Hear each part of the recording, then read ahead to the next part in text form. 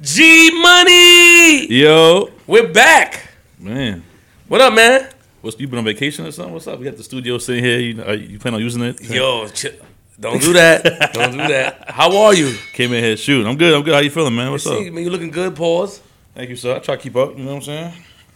With the young folks out here. How your foot doing? Is better? It's good. The nail grew back? Not yet. It's gonna take a while. But How long? damn, that's crazy. You're just gonna shoot like. How long does it take? Probably a few months, I think. Oh, for real? Yeah. You researched it? I know people that done it. I'm about to do it too. No, you're not. How are you, G? Man, I ain't gonna lie. Like I can tell you been making money on parties. You looking a little heavy. Turn that shit down, G. What's wrong with you, man? Jeez, it's a lot of money. Yeah, I'm working, man. You know, I gotta stay busy. You know, shout out my man Ian. We had a conversation a few minutes ago. You know what I'm saying, about a lot of things. But you know, as you go with your other endeavors, I have to keep myself occupied as well. So you know, I'm outside every week, 2, 3, 4 parties a week. You know, so. Damn, G. Like how does that feel? Again, man, you haven't did that much. I mean, when we were younger, that was the thing. Like early adulthood, like 20, 21, 22, 23, Get Light days. Yeah. You know, you doing GX Theater, you doing all these other Roy theaters. Wilkins and all that, Amazon, like, everything. Like, how does that feel getting back into that loop as far as consistent parties a week? I mean, I never stop. It just.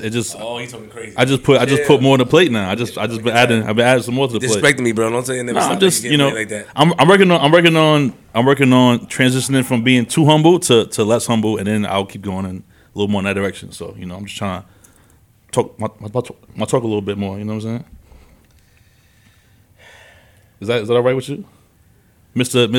How many billion views and all that stuff that you be always talking? Chill. I'm your man, G. How you been? Though? You good? Yeah, I'm excited about this next episode, man. I'm good. How you? Yeah, I'm good. I'm all right, man. We here. You know, we got DR coming up this month. Yeah, let's talk about that. Memorial Day weekend. You know, MemorialDayGetaway.com. Get your tickets right now. G Money, Envy, Maya is gonna be out there in DR. Memorial Day weekend, crazy.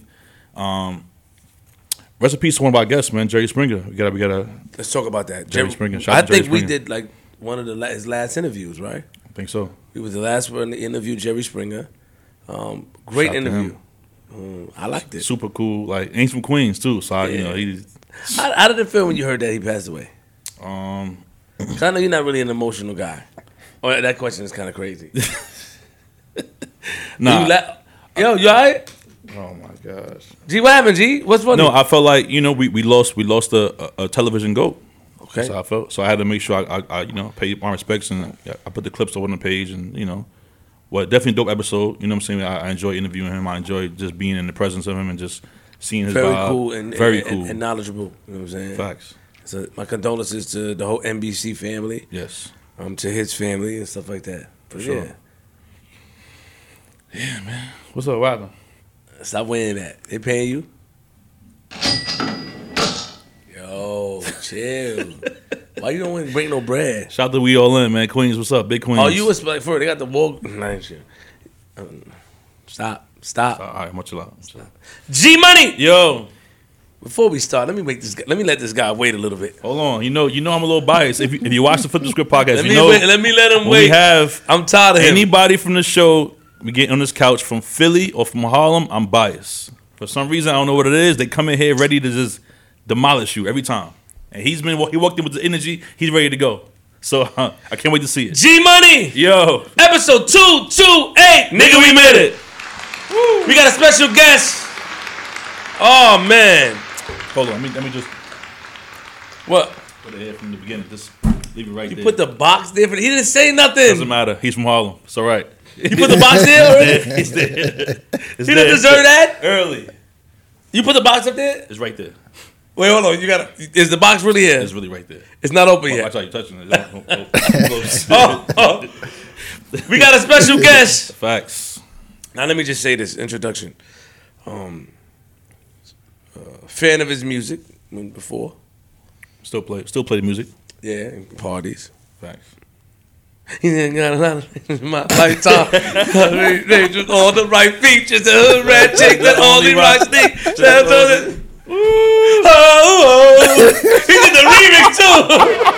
He did the original and the remix. Part 1 and part 2. Yeah, who do you think he is? I don't know who you think he is. But one thing that impressed me about this individual, besides knowing his family, is that his transformation. Yes. How dedicated he was into how dedicated he was and is into his religion. I think it's amazing. I think to come from a lifestyle like that and a lifestyle of hip hop and to make that big transformation publicly and to stand on it and to uphold it, he gets the purest love and honor from me. Not easy. It's not easy. It's not easy. Round of applause for my man, Amir. Loon! Hey, you know, he be checking people too. He stopped the whole. He be checking me. Hold on, my name Amir. How you doing, man? Welcome. I'm good, man. I'm good. Hold on, pull the device close to you. Here you go. Oh man, here we go. You get me? Yeah, when you did the podcast with them other dudes, you did it good. Stop playing. How you doing? You being biased? I'm good.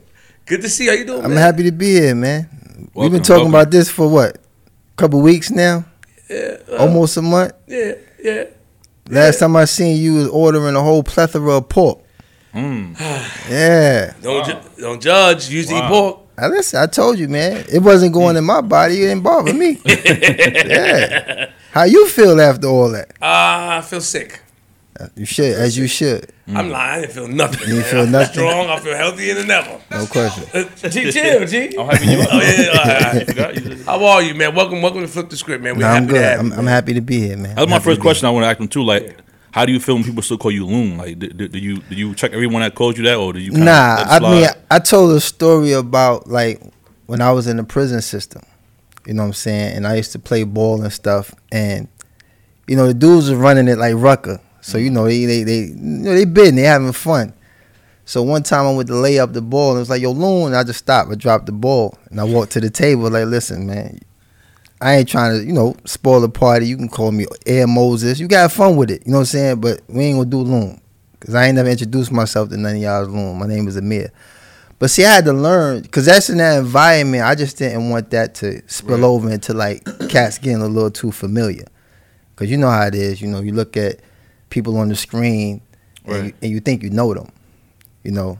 So I was just a stickler in establishing who I was presently. But when people call me that, I mean, they got to identify me by what they know, you know. And I had to learn to accept that and use that as an opportunity to try to pivot into establishing a relationship with, you know, who I am now. Right. So, you know, I when I first became Muslim, I was kind of, you know, reluctant to, you know, accept it, because I was trying at that time to pivot away from, you know, my previous lifestyle. So, you know, when you abstaining from something, you got to abstain from it all. You can't straddle. You can't have one foot in, one foot out. So I guess going through those budding stages, it was necessary. But now that I've, you know, got to a place where, you know, I'm content, I'm at peace, and it's like, it doesn't bother me no more. So, Got you. yeah. I mean, because that got to be tough. Like, me watching Fresh Prince, if I see Alfonso Rivera, if I see him in the street, I'm calling him Carlton. I'm not calling him Alfonso. Yeah. You know what I'm saying? Like, yeah. So that's why I want to ask that question first. I don't want to address you as Loon on the show, and you like, yo, give me No, I mean, like, you know what I'm saying? Listen, I know, and I appreciate it too. I appreciate, you know, the respect and just trying to be mindful. But at the end of the day, I mean, if it come out, ain't no issue, man. Got you. You know? Also, your previous name, your last name is the same as mine. Oh yeah. I want to ask you about that. You got family. You say you've been in Queens years ago, so I don't know if you got family together. I don't know how that. You know what I'm saying? We got to do the little. Oh, you talking about your government name? Government last name, yeah. Oh, Hawkins? Facts. Wow. Same last name. Wow. Last name. See, that's on my grandfather's side. You know, on my yeah. I mean, I don't know too much about his family other than his grandmother was actually white.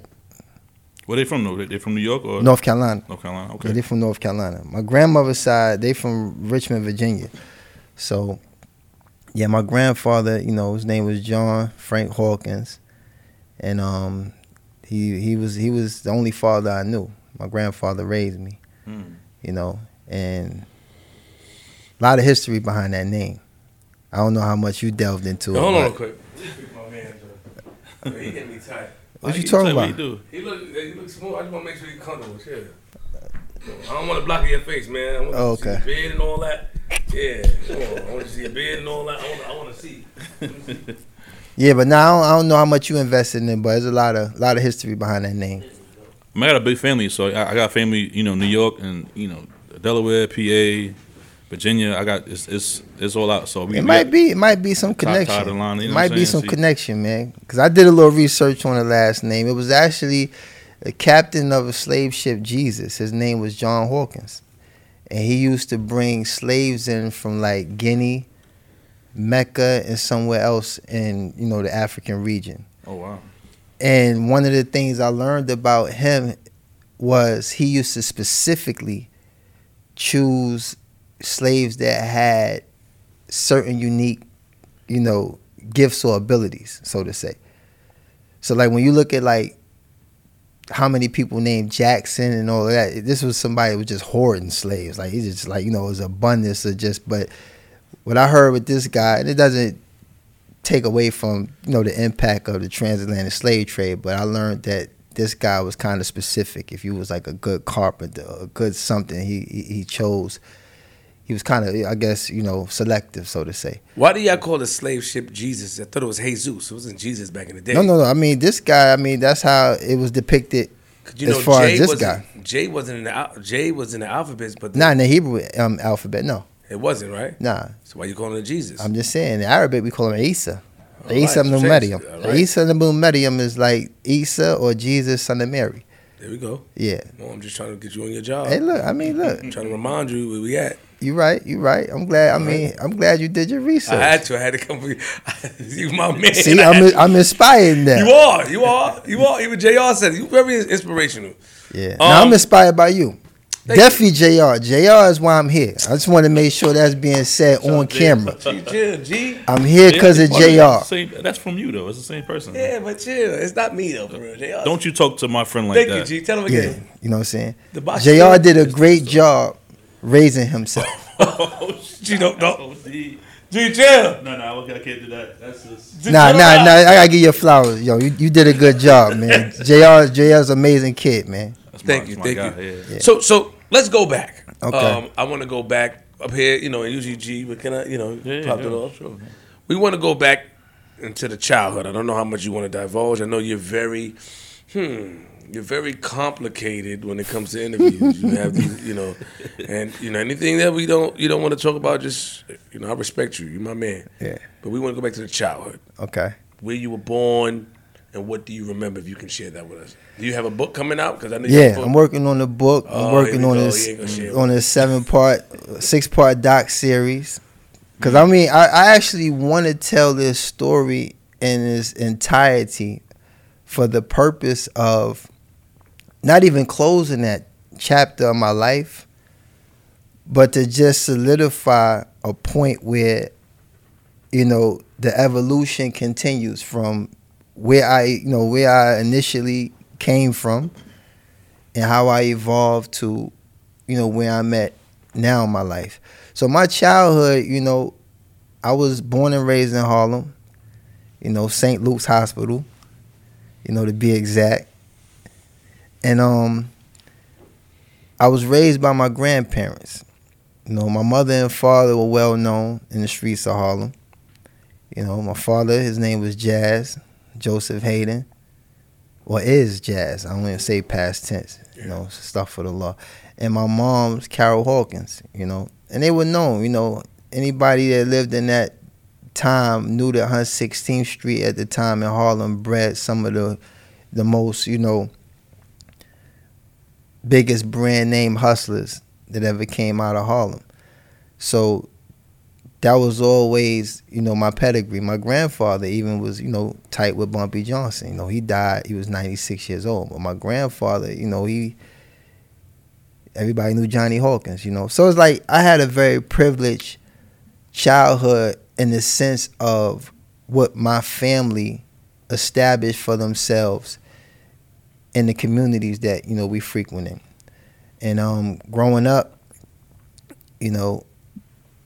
just like every other kid in Harlem or any inner city in New York, we always exposed to a lot of things, that impacted our lives in most cases, intrigued us.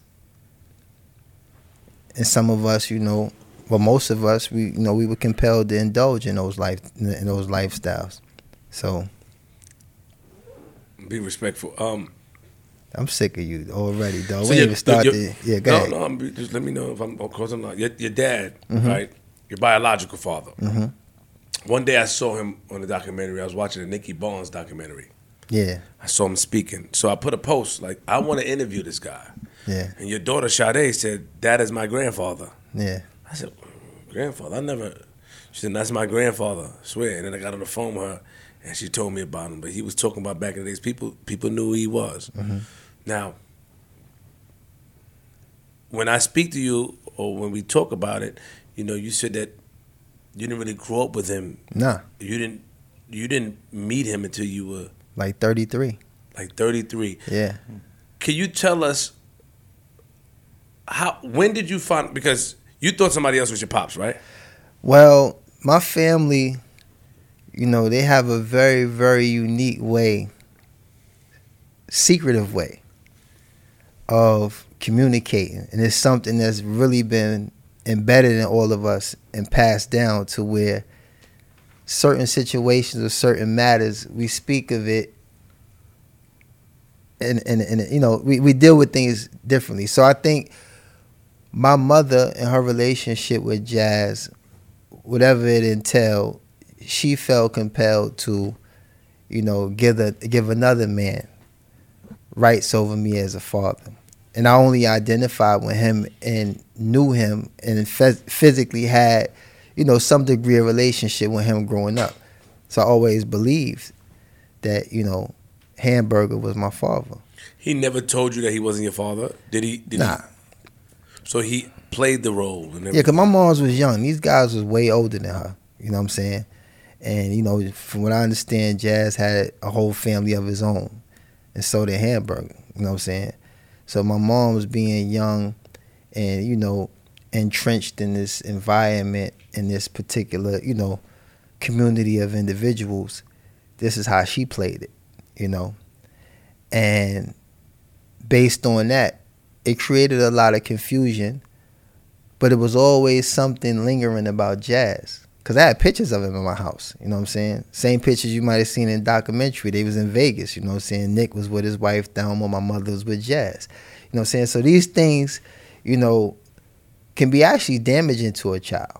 Yes, you know what I'm saying? Definitely can be damaging to a child. But the fact that neither one of them really played a significant role in my life, it wasn't that much damaging because I had my grandfather.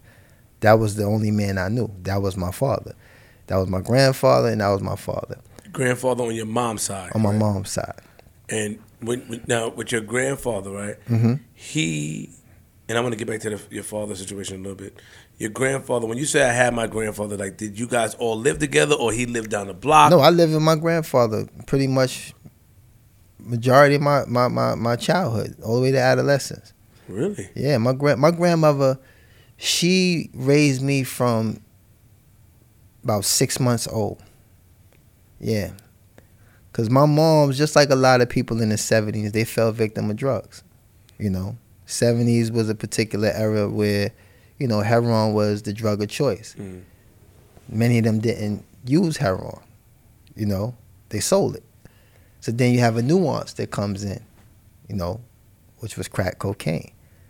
So just like you see how the kids now in abundance, they fall into whatever drug is new and everybody just kind of delve into it and you see the result. You know what I'm saying? So I like to look at most of the people that I grew up knowing about in this, that was, figureheads in the 70s, and most of them fell into this whole crack thing. So my mom also ended up a victim of it. And my grandmother went to, visit her one time because she had an apartment in the Bronx. And I was, newborn baby. And my grandmother went there and my mother wasn't even there. You know what I'm saying? She had left me in the care of some other people who struggle with the same addiction. So my grandmother immediately just commandeered me, took me home with her and raised me, from that day on. Yeah. So when did you become familiar with your mom? Like at what age? I mean, my mom was always there, but just, in spurts, she would always, and there's another thing that could be damaging. It's like my mom, because of her addiction, she was never really forthcoming, you know what I'm saying? Or she never really followed through, with promises and things she made, Even my dad as well. I remember, clear as day, like being a kid in a whole one-piece snowsuit with the clip gloves and all that, standing at the door, scarfed up, waiting for my father to come pick me up. And like every time my grandmother would come to try to like, in a subtle way undress me, I used to, spaz out like, nah, like he coming. And that became very repetitive with both of my parents. You know what I'm saying? They just never would, follow through, So being that I had my grandparents, it always sufficed the impact of what would have been had I only had my parents. You understand? Because if that was the only experience I ever had, then I probably would have suffered way more trauma than I did. So it's definitely, gratifying to know what love is, even if it doesn't come from the people that's entrusted to love you. So, at what age did you kind of realize what moms and pops are doing? Like, how's the whole drug thing and everything? Like, what age did you kind of see that and understand what that life was like? I grew up in Harlem, so but you're in denial when it reaches you. Right. You know what I'm saying? When anytime any affliction or adversity reaches you, as a defense, you develop this sense of denial. They're not my moms. Because I'm still going off the Carol Hawkins that everybody respect and love and talked about from 116th Street. So I could never just accept that she was falling victim to, this epidemic that spread all through Harlem. But then as I got older, I became a lot more sensitive, to the fact that she was. And I actually struggled with, joking with friends, saying, how we snap on each other. Kids is cruel. Mm-hmm. But if a single crackhead joke came up, even if a person didn't know my mother's situation, I took it extremely personal, extremely personal. And I would literally try to push somebody's ears together behind, talking about my mother and her condition, even if they didn't know, And then my mom, she was always like my sister. And my grandmother was my mother. My mother was like my big sister. As I got older and I started hitting the streets, I did everything with my mother. Sold drugs with my mother, smoked weed with my mother. I did everything with my mother like I would do with one of my peers. So that's the relationship we always had, And we still do to this day. You know what I'm saying? My mother, she's been clean because, me and her had a pact. You know what I'm saying? It got so bad in the street at one point where my mother, she always found a way to get, because one of her nicknames on her 40th Street, they used to call her Squirrel, because she always get a nut, you know what I'm saying? They used to call her Squirrel. She'd find a way, And it's funny because I could laugh at all this stuff now that my mom's kind of put me in a situation where, it was definitely life-threatening. I'm dealing with some very nefarious individuals, and it's like, this ain't even a game no more. Because it used to be something I could laugh at. My mom was like, oh, man, she got away with it. I mean, one time she took my safe, right? And alhamdulillah, I wasn't nothing in it at the time. I had, pretty much moved everything. But I went to another cat spot, and I just happened to glance, and I seen them like, that looked like my safe. Because I had a little mark on it. Yo, my mom's actually changed the whole cylinder in the lock and replaced it with a new joint. Because, when nobody was looking, I took my key and tried to put it in there, and it didn't work. But I seen the little mark, and I put it on. I'm like, that's my safe. But this was Cal Hawkins. Everybody knew my mother. You know what I'm saying? My mom's was wild with it. You know what I'm saying? But when it got to a point where my life was being jeopardized, and I told her, I said, listen, you ain't never did this. You've never put my life in jeopardy. this is getting a little too far. So I made a pact with her. I said, look, if you stop getting high, I'll stop hustling. And she did that. And she been clean ever since. And that was the day I kind of morphed into the music and took the music business, extremely serious. When was that though? Like you were still young at that time? I was still young at that time. Because I mean, like for me first, like the music stuff, I wasn't ever really into music. I mean, the whole pack with your mom. Like, the pack with my mom, that happened around 18. I was about 18 at the time. Okay. About 17, 18 years old at the time. Hold on. Side note. Let me see what somebody, the people from the places hitting me up saying somebody parked their car in the driveway at the spot. Somebody called none of y'all? Oh, that's. They said somebody got to get out. Oh. Let's figure this out. Hold on, they hit me up. They know how to drive? Who? Do they know how to drive? Where's the key? No, I'm saying, do they know how to drive? They in the spot? I thought the first spot, you said they park in the first spot. I have no idea. They just hit me and said somebody need to get out. What is blocked? I don't know. I wasn't there, nigga. You was there. I mean, it ain't gonna happen right now, man. Tell her they're dub. I mean, what else you gonna tell them? You can't make everybody happy, yo. Yeah, yeah. Okay. Let me. All right, yeah. What time was that? What time is it, Tazi? It's on the top. Just the top left. No, not the time there. Huh? 30? Yeah. Okay, good. Yeah, just let them know they in the city. They making their way back to Jersey in about. You make up the time. I'm trying to do this interview, man. You concerned with something that? No. I'm just saying. We can't. What could we do? Nothing. You're a good man, yo. We here. The lady calling my phone. Who's Sophia? Yeah. Let me get it. Though you laugh and see. Now I'm gonna tell you about when I came in there. Chill. All right, we're not gonna talk about that. We gotta cut this part out. It was a card. We're gonna cut this part out. Listen, it was a card and some chocolate, dog. I told you, like. So let me ask you a question. It made me uncomfortable. But go ahead. So, real quick, what made you want to? All right, so your grandfather. What did your grandfather do? What was his occupation? My grandfather was a World War II vet. He fought in World War II. He was actually the first black captain in the Army engineer, and he was a bona fide gambler.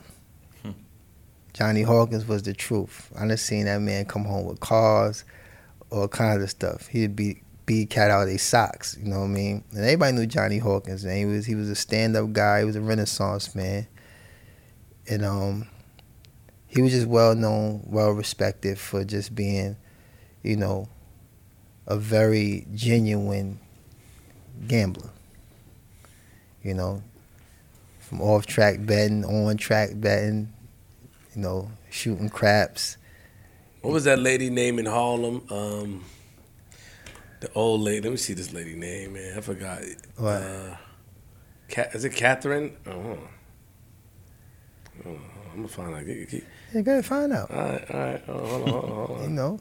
You're supposed to know this stuff, man. What is it about Harlem, though? You think your opinion that like it's definitely different. Like we said behind the scenes. Back in the days, you can get on the train and kind of recognize where people are from like what they're wearing or whatever. You know what I'm saying? Oh, he's from Queens, he's from Brooklyn. But like, in your opinion, what do you think it is about Harlem that gives it that energy, the hustle, and all, like that whole just vibe? Like, where does that come from? You think? I mean, Harlem historically has always been a hub. You know what I'm saying, for musicians. Any type of art form breeds style. And that's, for me, I've always accredited, the whole ambiance that come with Harlem because of, the influx of musicians and artists and poets and everybody that kind of migrated to Harlem to showcase their talents. Mm. And with all those talents comes individual style, and that's why Harlem always had a certain level of individualism. Like we wasn't, like back in the days, like, Brooklyn cats was known for, moving in numbers and stuff like that. But Harlem is always, we like to stand on our own. We like to be, recognized for our own individual achievements, so to say. So, growing up in that environment, it breeded like a certain, like I said, certain type of atmosphere that, just breeded a lot of style and Stephanie finesse. St. Clair, that lady. Oh, you talking about, yeah. She was, the number running lady. You're right. Yeah. Did I remind you of something? No, I don't know her. Oh, I know I you ain't don't that know her. old, dog. Did your grandfather know her? I'm pretty sure he did. Stop playing. I'm pretty sure he Can't hide did. from I your mean, I life. think everybody who, at that time, because you talking about the numbers business, Yeah. and this is information and education that was passed down to, I think, anybody that grandparents or parents had a connection to that era. Because I don't think I'm unique in that, you know what I'm saying? Because I know the kids of all these individuals, you know what I'm saying? So that was something that was always unique as well, because, Nikki Barnes got a daughter. Nikki, you know what I'm saying? You got all of these kids. Jazz got kids my age, you know what I'm saying? I just was talking to Jamie McCoy, James McCoy's daughter. James McCoy was a guy that Wood Harris played in BMF from Brooklyn that was in Detroit, you know what I'm saying? He was a gun runner for the council, which was Nick crew. So it's like we grow up knowing about all these people, you know what I'm saying? I had $1 million baby shower, Who had $1 million baby shower? I did. Nick sponsored my baby shower. Who's Nick? Nicky Barnes. Yeah. I mean, you could say Yo, come on, man. I promise you. Stop, man. Yeah, I promise Change you. your life. Don't start going back this direction. I mean, we talking about the past. We gonna work our way up, right, to today. We are. Because you can't throw away today. Today is today. So okay. Before we get to that, okay. So grandpops, he raised you. He taught you the most, like, He taught me everything. how to become a boy into a man, basically. Yeah, Like, I was tying Windsor knots at 8 years old. Like he taught me everything. What made you want to hustle? Harlem. Yeah, Harlem in itself, man, was like a Fortune 500 company. And I mentioned this to somebody else, that the way Harlem operated, it was always an opportunity to get some money. Even as a kid, just posting up on the block, being a lookout, doing an 8-hour shift like any other job will earn you $100 a day. So you think about it, you on the block anyway. It's your block. Only difference is you limit your flexibility for 8 hours because you got to be posted. And make sure nobody run up in the building or the police don't run up in the building and trap whoever off in the building. And that was a $100 gig. Sometimes they shorty hold this for me and walk with me. That could equate into some money. You know what I'm saying? So all of those things is what really groomed me. I used to pack bags in the supermarket. I learned how to manipulate that. I would get other aisles and put fiends in those aisles. You know what I'm saying? So I'm packing one aisle, got 2 fiends packing 2 other aisles, and and all that's my money. And I get them a little something at the end. We used to pump gas at a self-service station. It's self-service. You can get out and pump it yourself. But if I can, offer some convenience, I got you. I'll pump your gas. You get a tip. I wash cars. Cars used to go through the machine, but I do detail. Got my little Armor All bottle. I used to go to the Bronx, get my air fresheners for 50 cents, come back to Harlem, sell them for $1. I had a paper route on Sunday, and I bagged up for my cousin. You know what I'm saying? So I had a full life as a kid, And yeah, I think Pro Keds back there was only $10, $15. So to have every flavor Pro Keds, that was nothing from those hustles, And our little crew, you had to be able to get your own 2-piece in a snap box. You had to be able to pay your own way, to hang out. You can't just be around, all day and you ain't get no money. You know what I'm saying? And that's how I was as a kid. So, did you go to school? Of course, I was an A student, honor roll student. I just had behavior issues. You know what I'm saying? And I think a lot of that came from what I was experiencing with my mother. You know what I'm saying? Not having a father. Because regardless if, you have love present and you got structure present in your home, the absence of that biological presence is always going to be traumatizing. I don't care who you are. You know what I'm saying? And I didn't really know how to articulate words like I do now. I didn't know how to talk. And I didn't have an intimidating voice neither. You know what I'm saying? So if you sounded like Mighty Mouse and cats not take you serious, you gotta pick something up. You gotta make it work. You gotta leave some kind of imprint. Got it. So that was what it was. But I was an honor roll student. I was extremely smart. And the thing was, I think that I exceeded a lot of my peers in school to where boredom used to sit in. And that's why I get in trouble, because it's like I do my work and it's like it's just too much free time right now and I'm already done. I need something to do. You could call it ADD or whatever, but I had an issue with just like I do my work and now like I need something to do. Now I'm bothering other people. I think most kids are like that though in school. Absolutely. Even like now. Yeah, absolutely. The kids who are a little advanced, they kind of just...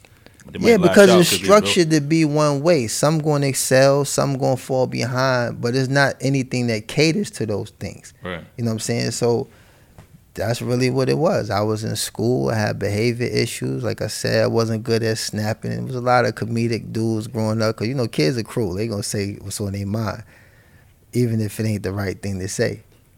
Did you graduate from high school?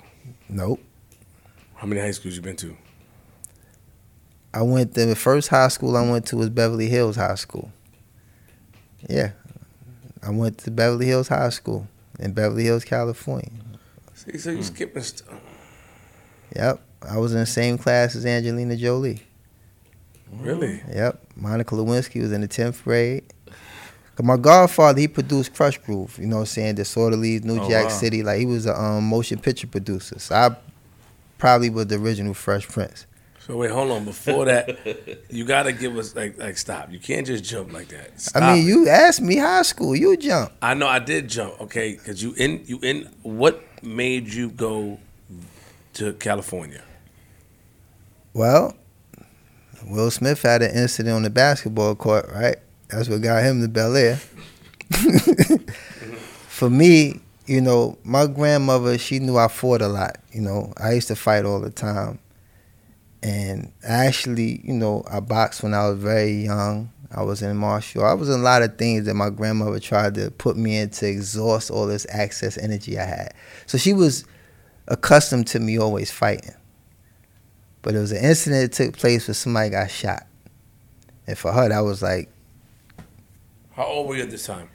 At that time, I was probably about 12, 13. Yeah. Yep. So that summer, it happened in the summer. I was in California maybe a month after that, if not sooner. So I spent the first summer there before school started, which was like around September or something like that. But yeah, that was an amazing opportunity for me. But I was too young and too Harlem to even understand what was being given to me at that time. So I kind of squandered the opportunity. I found myself, affiliated with a known gang. And Hold on. So somebody got shot. Yeah, somebody got shot. In Harlem. And then grandma. And I was dead, so, Yeah, I was dead. So when she got word that I was in proximity of that situation, the next move was, you're moving with your auntie and uncle in Bel Air. So how did she find out that you was there? My grandmother know everything. Everybody know Miss Evelyn, man. Anything involving Chauncey at the time, like that name,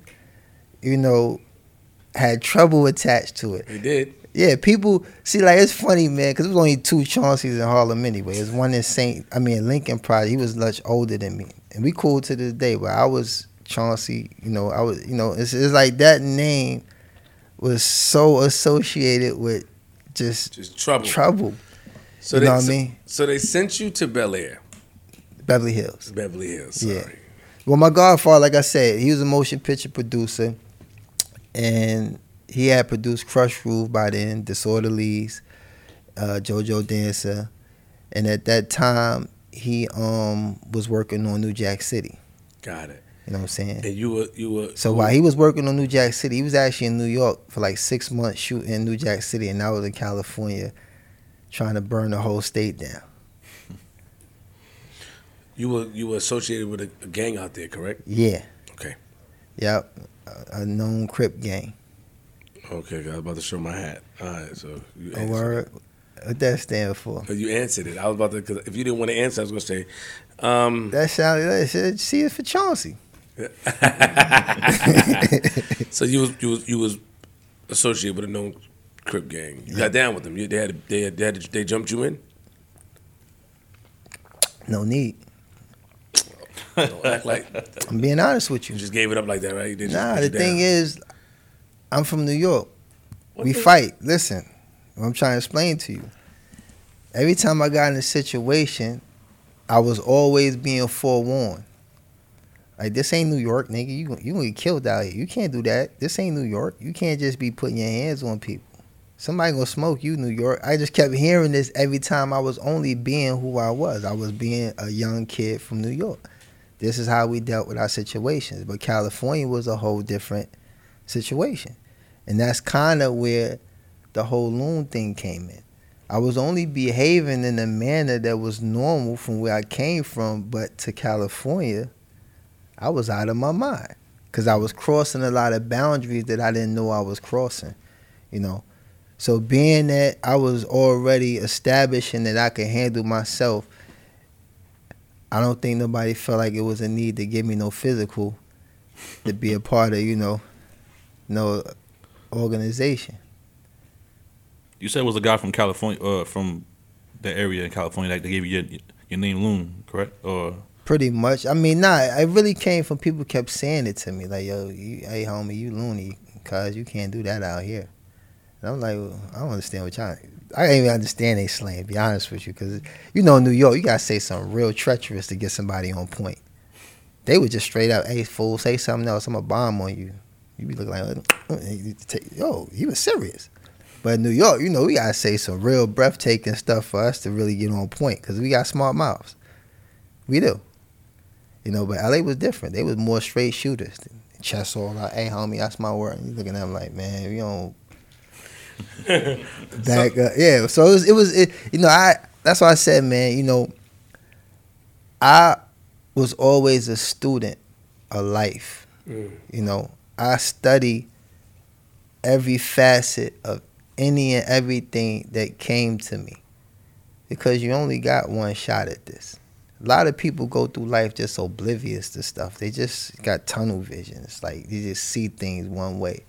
I was very observative, and I benefited from being that way. And it taught me a lot about people, taught me a lot about the environments that I frequented, and it shaped me to be exactly who I am today. How long? So you was in class with Angelina Jolie. Yeah. Who else? It was like a whole bunch of kids. Michael Landron's son from Little House on the Prairie. It was a lot of kids there that was just all... They was all celebrities, you know what I'm saying? Did you mess with any... Billy D. Williams' daughter. Did you mess with any celebrity girls? I mean, I don't know. Respect. I knew you was going to answer like that. How I knew that? I don't know. I know you can stand. I know you was going to answer like that. Stop. I mean, you asked the question, man. So okay. When did you go back to New York? Because now you're giving trouble in Cali. You with Crips. Well, I ended up coming back a little over a year. That's how I crashed that really fast.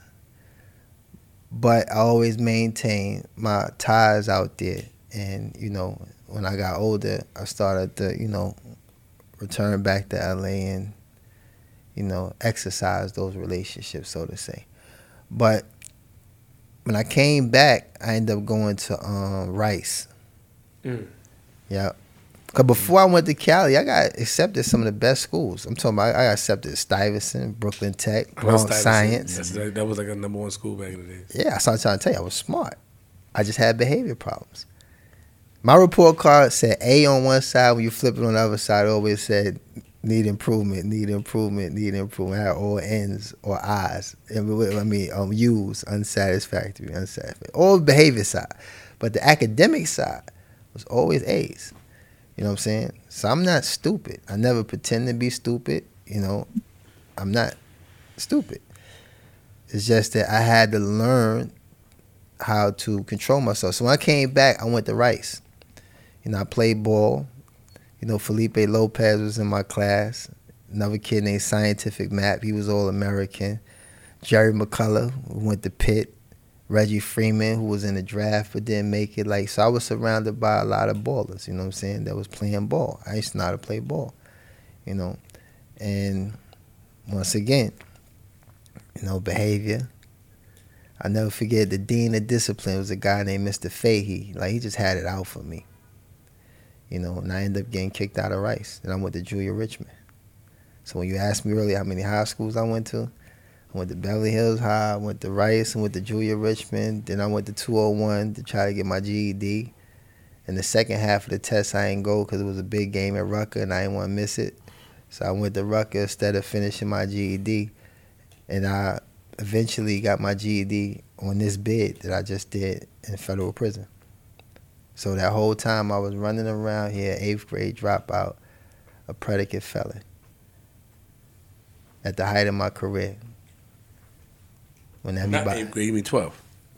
No, 8th. Oh, 8th. Because you count the grade you complete. You don't count the grade you go to. Got it. Yeah, so I went to 9th grade to 9th grade to 9th grade to GED. Yeah. Okay, so let's go up a little bit. So you do that. You you outside. You make a deal with your mom. If you stop doing drugs, I'll stop selling drugs. Hustling. Yeah. Yeah, that was a deal y'all made, like face to face. Yeah, and I remember taking her to the bus myself, and I watched her go to rehab, and she eventually moved up to Rochester, and, you know, she did what she said she was going to do, and I did what I said I was going to do.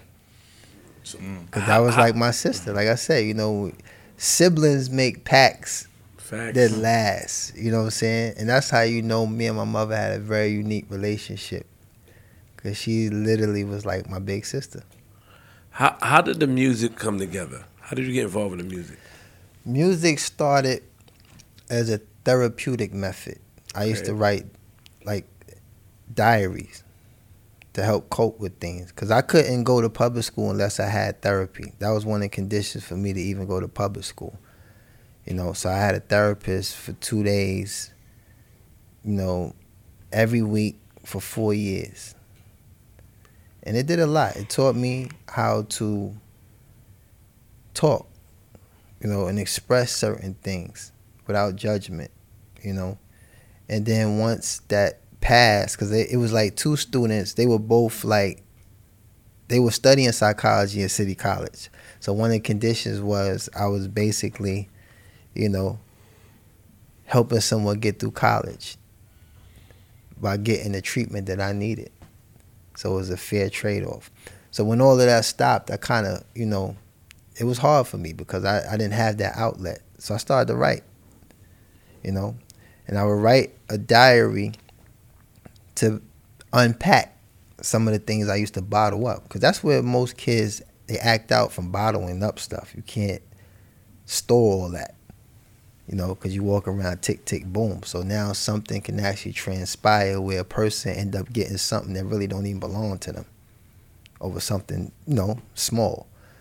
So I developed this type of method of writing. Where I would write it first like I was writing for a teacher. And then I write it over again like I was writing for somebody in jail. You know, you had all the slang and all that. Yo, remember your man D, da-da-da, you write it like that. Then I would write it in rhyme. So by the time I finished that process, I was way over the issue.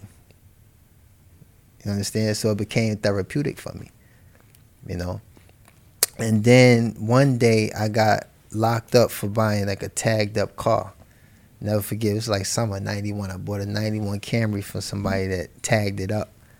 So for those that don't know what a tagged up car is, it's 3 serial numbers on the car. And they changed those serial numbers. So I guess the guy who did it slipped a serial number, and I got jammed up for the car. So my man who I was getting money with came to pick me up from the precinct, and we was riding back uptown.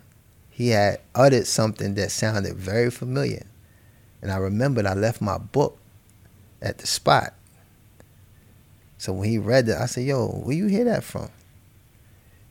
He's like, yo, I was reading this joint. And I'm like, that joint hit hard because it's like, yo, nobody's supposed to have that. Nobody's supposed to ever see that. You know what I'm saying? I wasn't doing it for no vanity. It was therapy for me. But instead of discouraging me, he encouraged me. He's like, yo, you should stick to this. Like, this is dope. You know? And once he told me that, I took it to another therapeutic method of rewriting what transpired in my favor. So for example, I might have went and, you know, at the time purchased something from,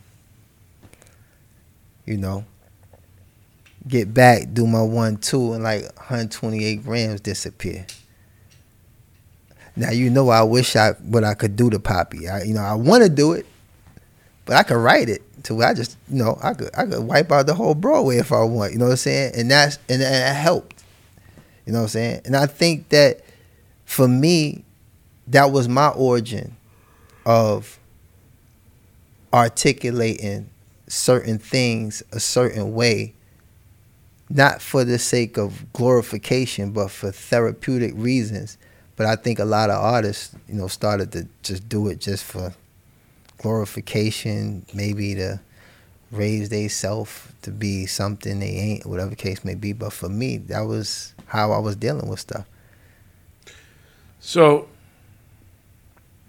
how did you're making music, you're writing music. When did the whole transition to the studio, like the whole getting into the music industry? I was a writer. You know what I'm saying? I never really aspired to be in front of no camera. Because at the time, you know, I had visited a lot of places hustling. You know, like New York in general, specifically Harlem dudes, you know, we stuck a flag in a lot of different states. You know, and I had several different aliases every state I went to while I was hustling. I could be black here, I could be blue here. I had all kinds of... So I never aspired to get in front of the camera knowing the stuff that I was out there doing. So I was a writer. And the first person that actually wrote for and got a check was Shaquille O'Neal. You know what I'm saying? Yeah. What age? It's like 95. I'm going to let you do the math since you looking up Adam Sinclair and all that. You do the math. What song was that you were from? I forgot the name of the song. Not the It was the album. not the Rain song, right? Nah, that was Biggie wrote that. Right, Yeah, right, Biggie right. wrote that one. But this was the project that Lord Tariq and Peter Guns wasn't writing no more. I started to write. Okay. You know. But hold on, that was your first. Like, but who you wrote for before that? Myself, my cousin. I used to try to like formulate groups, you know, through my own writing. Well, how does it go all the way to Shaq? Yeah, how you just jumped? You said in the industry. Yeah. Yeah, you ain't say. Go on, turn up on them. Yeah, when you said in the industry, that's why I said the first time I wrote and got a check. You did say, "Oh, I forgot." Yeah, you very. It's clear okay. when you I'm speak. listening to you. Yeah, I don't know if you. I listening can't to trip. me. I can't trip you up. It's all right. You Everybody got your can trip. laces. Let me see. They tied. Okay, all right. I Yeah. can't trip you up. All right, so how'd you And get I from? definitely don't wear slides in public. I don't understand. Yeah, that's crazy. I don't understand how people do that. I ain't even wear slides in prison. Like I keep sneakers on. So how'd you get from writing for yourself and your cousins to writing for Shaq? The thing was, back then, I didn't know nothing about the business. You know what I'm saying? People just seen I had potential. And, you know, I was trying to exercise what potential people saw in me. First deal I ever got was in 96 with Tommy Boy. And me and my man Jay Nitty, we had a group called Crime Family, you know. And we had an album called Harlem World. You know, Fat Man Scoop had signed us, and then he left. So it was like you were the only person at the time as an A&R who understood what we were doing.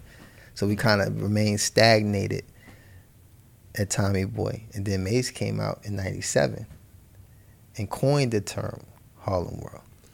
Did you know Mace beforehand, though? No. I knew of him as far as like playing ball, but I didn't know him. You didn't know Puffy at the time, neither? Nah, I knew of him because he went to St. Charles with my partner that I was rapping with, Nitty. Because Nitty a little older than me. Him and Puff the same age. You know what I'm saying? So when I was like in my teens, Nitty was in his early 20s. You know? So hold on. So The first time I ever heard about Puff was the City College joint. You know what I'm saying? That was the first time I ever heard of him as a promoter. Because it was really a heavy D event. Doing the parties where somebody passed away. No, 9 people died. No way, whatever, right? 9 people died. Like yeah, it was a stampede. The suffocation. Yeah, it was a stampede. They had went beyond the capacity of the place, and somebody shot in the air or glass broke, something. Everybody panicked, and 9 people died. And that was, I think, a lot of people's introduction to who Sean Combs was at the time. Because he was a promoter. You know, he was a dancer at the time and a promoter. So I didn't really know anything. I didn't read too deep into that neither. I didn't really know him until like later.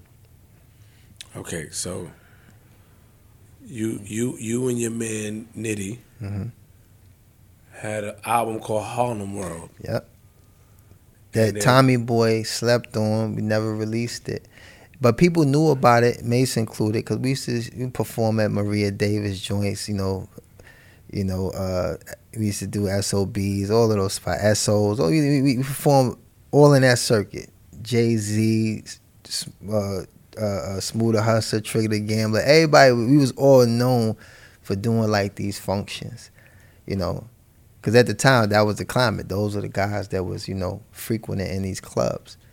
So it was known because we was actually performing these records. We performing Harlem World and stuff like that. So when Mace signed with Puff and kind of coined it, and he blew, but it was internal issues that was taking place in Harlem that a lot of people wasn't aware of, because that might have been the first time somebody ever took something from me. And you talking about with no gun, no kung fu, none of that. I mean, just the joint just walked off somewhere and landed in, on the tongue. Do you think he was familiar that you had that album out, or he just? I think he was familiar with what we was creating, because at the time, Harlem had a bunch of groups that just evolved. Because Harlem was not known for rapping. Like we was the backdrop to hip hop. You know what I'm saying? We didn't wear Adidas suits and all that. Cass was wearing furs, and then Sergio Tacchini and AJ Lee. Said we came to those functions, and brought that ambiance, because that's what I bear witness growing up. You know what I'm saying?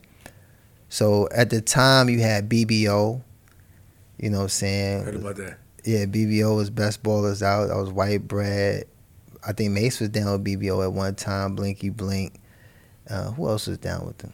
Then you had Major League, my man Fuke, and Norm Fats.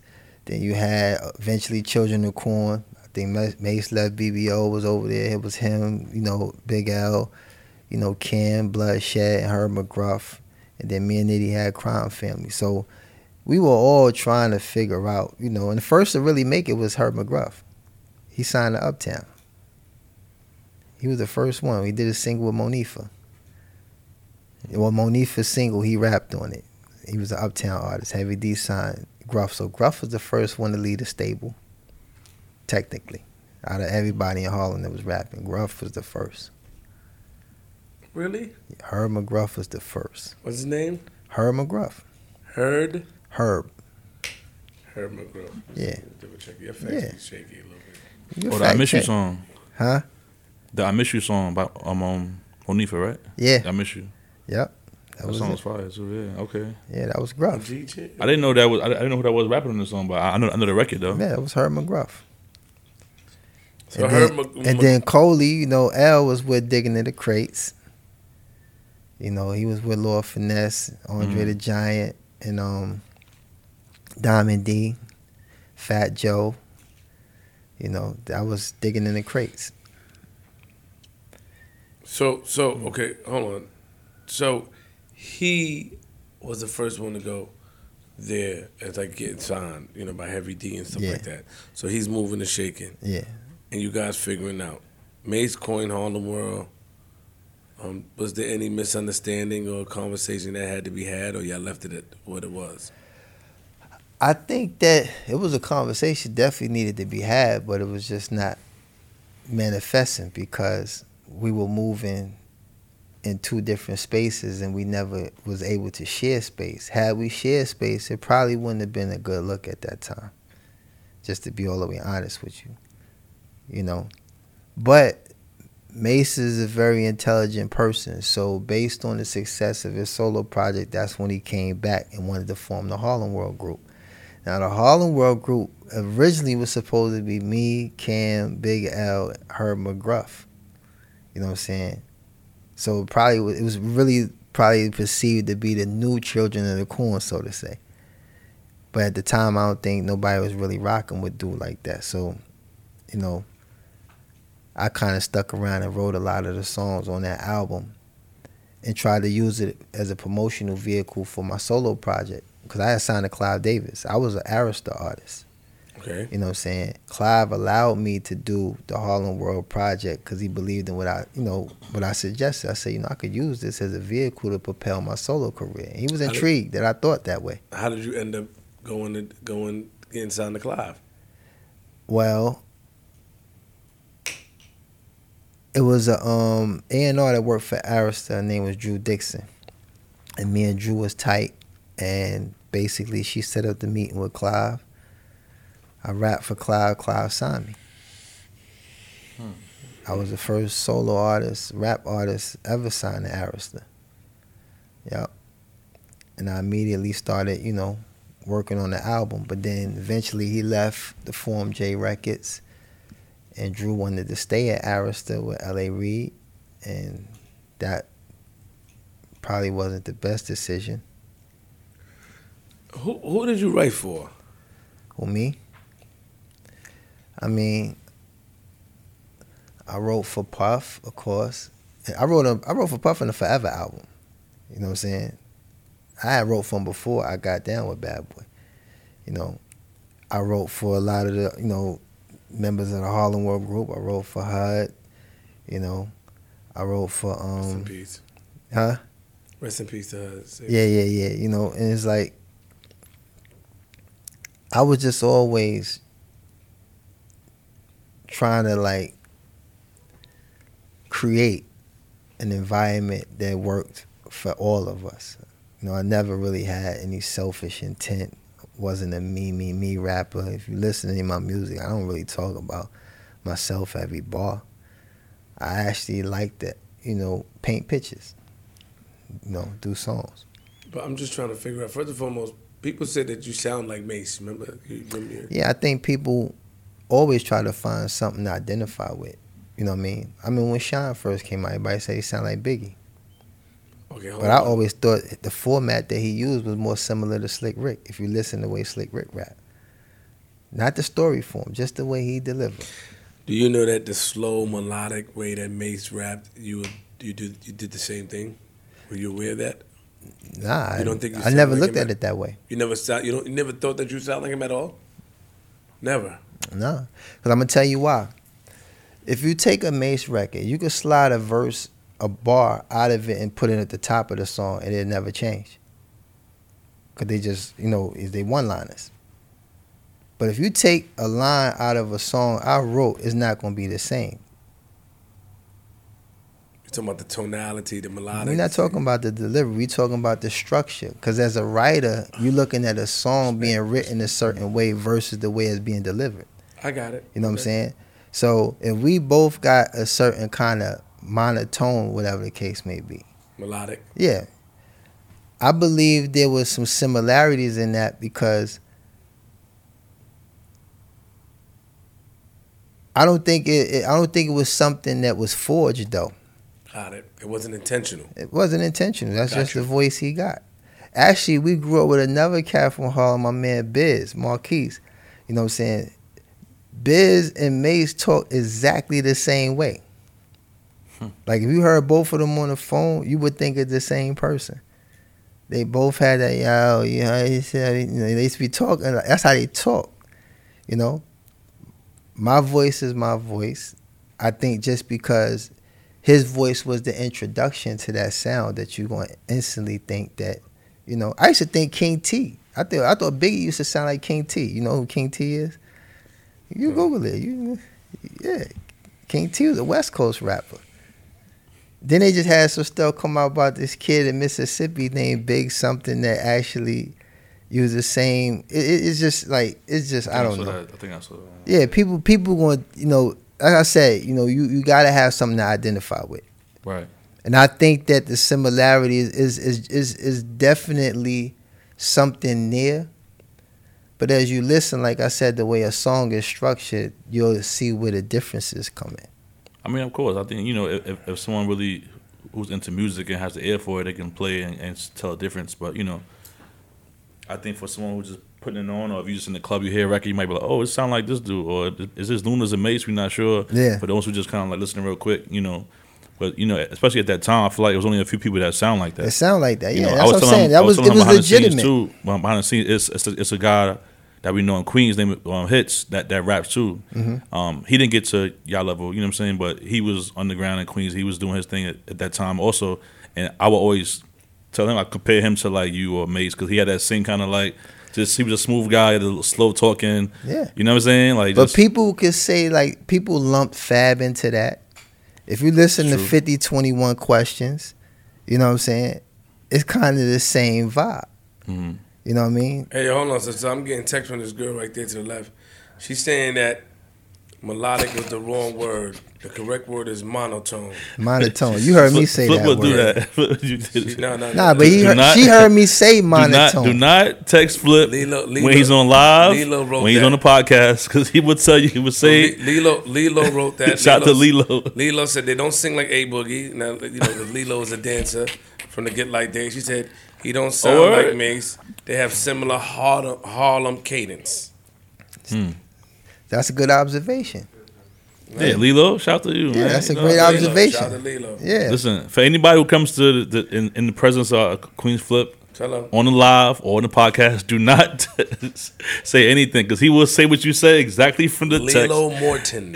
He give you the whole- Shout out to her. he would not. Hey, yo. L-O-M-O-R. Hey, He won't do listen. it. He won't do it on the low T-O-N. and just try to That's ask the question. crazy, Like, yo. oh no, he gonna be like, Yo, yo, you don't realize you just bungee from the girl on the left and you went all the way to her government name. Yeah. That's an Instagram name. She's a dancer though. That's why she's a dancer. So like for you said, yeah. Oh, word? I sure, yeah. Yeah, Put me on, see, you know that's my. I know. You know what I'm That's saying? why I'm You know how I feel about the lifey culture, man. So she's coming back into it. Okay. But okay, thank you for correcting me, Lilo. She's Appreciate it. it. So and your son was over there saying the same thing. He was putting me on like, so that y'all agree. All right, thank you. Each one teach one, but I'm still the king.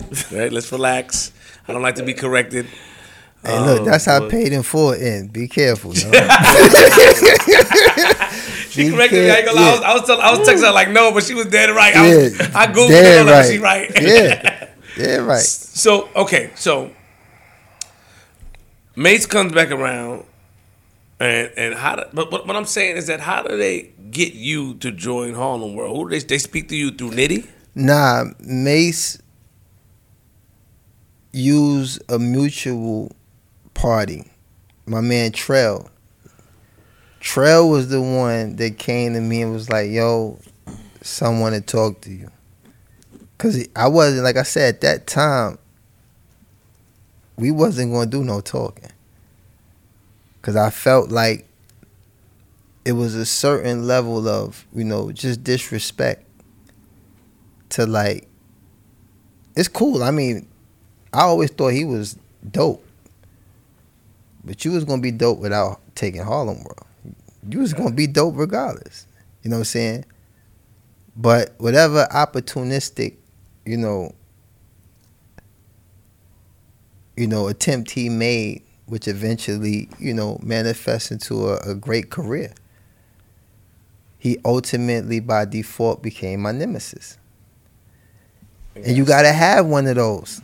I see how you look at it. Okay. You know what I'm saying? Because, say, for me, I'm not, I don't get that invested.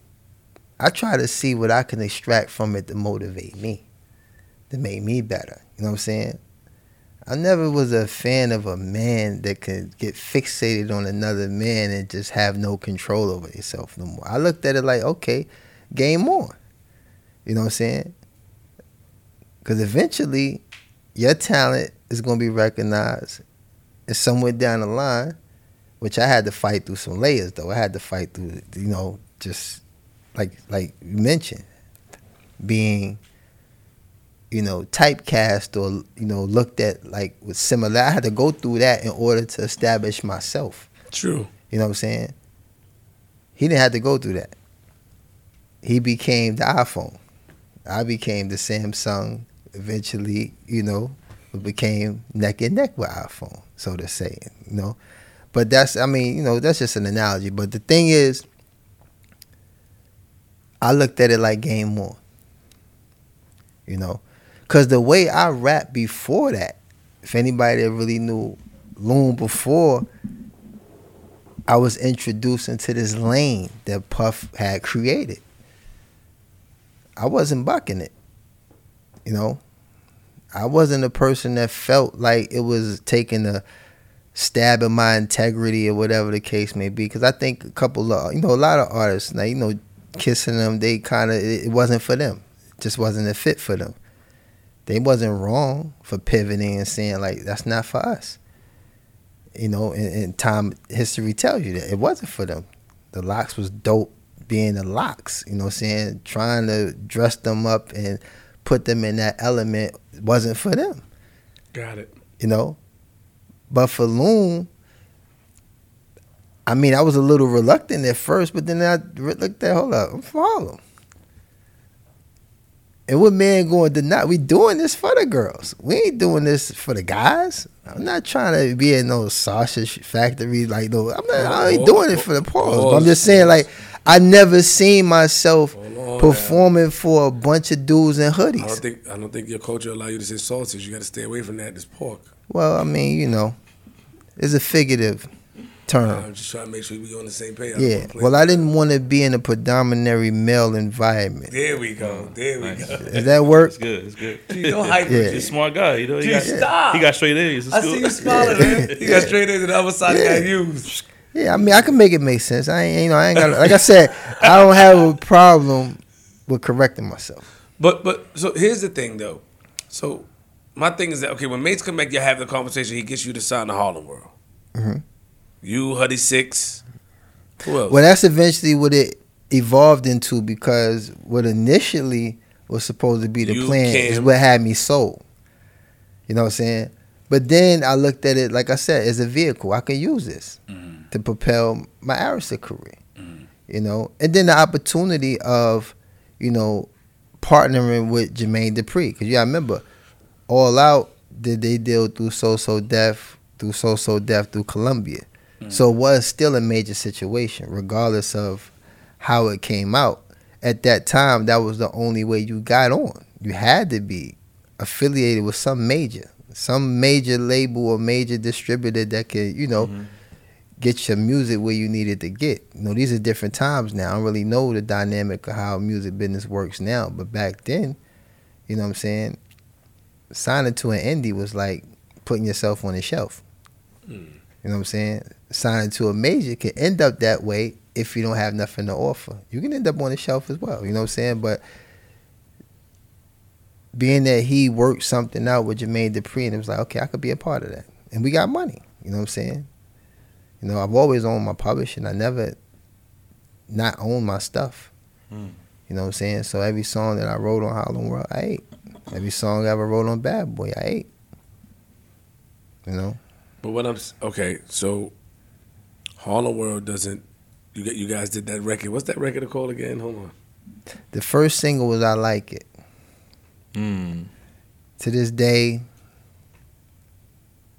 I still believe that was a horrible choice. for a first single. Oh, with Tia and Tamara. Yeah. Oh, yeah. Because it was an extension of what Mase already did. I read. You know what I'm saying? Yeah. Oh, look at you. You so crazy. Yeah, you know, flying. Yeah, that opened us up. Really, Mase to a whole lot of scrutiny, man. Like we got. All right, so who's there? Who's in it? I see. All right, I see you. I don't know these other guys. I see Huddy. I see Stace. Stace rapped on it. Mase rapped on it. Who's the other guys a part of the group? I think Blink rapped on that too. I'm not sure. I didn't rap on that song. I was just in the video, trying my best to avoid the camera. So if you look at the video, it's a lot of, you know, me trying to duck, because I just wasn't comfortable with that as the first single. Just being honest with you, you know what I mean? But I wasn't in a position to make those executive decisions. So, you know, I'm a team player. I mean, what single you thought should be first? That's a good question. The song with him on it? Huh? I said the song with you on it? Well, the second single was Cali Chronic, and I didn't particularly think that was a good representation of a Harlem group, you know? So, you know, I mean, I haven't heard that album in eons. I don't even know what's on there anymore. Who is that? That's why you got the name of my tattoo cover. With that Blinky Blink? Yeah, that was Blink. That's my dog. Me and Blink still tight to this day. We went to school together. That's my man. So, okay. Let's get it together. So, I see you dancing in this Yeah, video get together, because we spend a lot of time on this one right here, B. Yeah, I'm trying to forward it, but it's like you pull it over and just parallel park. Nah. I'm watching you dance. You got crazy. So you was getting crazy. You was dancing, homie. For real? Yeah. You don't act like you ain't know you was dancing. So that's what the C for your hat mean, huh? Cat. Yo, you did. No, let me zoom in on it. Zoom in on it. Chill. That's Mase. Look. You gonna see my man dancing. Hey, yo, but hold on. All right, so. I say I participated. I want to call that dance. Look. Oh, Lord. My man. All right, let's. All right. Did the Harlem World album do good? No. It didn't do good? It didn't do good. How did you end up getting with Puff? Well, I got with Puff, like I told you, I wrote for him on the Forever album. So he was able to see, under those circumstances at the time, that I had the ability, you know, to write a song that was viewed to be acceptable from him. So when I signed to Arista, even after the Harlem World situation, Clive still offered me opportunity to do a solo album. But then he left to go form J Records. And instead of, you know, my A&R at the time choosing to go with the man that gave us a shot, she wanted to stay at, with L.A. Reid at Arista. You know, and I think L.A. Reid had some big shoes to fill, and he had his own roster. He had Outkast. He had all the stuff that he needed to fill a void, you know what I'm saying? And just Loon wasn't registering as an asset to that. So Mark Pitts, who was my manager, who was Biggie's manager, you know, he ended up getting the position, you know, in the A&R department at Arista. And at that time, it was kind of considered a conflict of interest, because it's like you can't really fight for me in a situation where, you know, you have an obligation. So to kind of like make it a win-win for everybody, he was like, yo, I heard Puff is in, you know, Miami working on the compilation album. Maybe I could set that up. So he did set it up, and I was scheduled to go there for 4 days and write 2 songs. And I ended up staying 4 weeks, and I wrote 11 songs. You know, and that was, from that was his history. How the hell you got on I Need a Girl? Well, I remember clear as day, we was at Circle House Studio, and Puff was explaining to me not so much in detail, but just kind of like uttering things that transpired between him and his ex-girl at that time. J-Lo. His ex-girl at that time. You messy, dog. Respect. I told you how me and my family, we talking in certain kind of. Got you. So, ex-girlfriend at that time. And You know he had a girl like her in the video. I just reminded you. yeah. I mean, yeah. Oh, yeah. He did that. In case you haven't watched it in a long time and you don't watch television.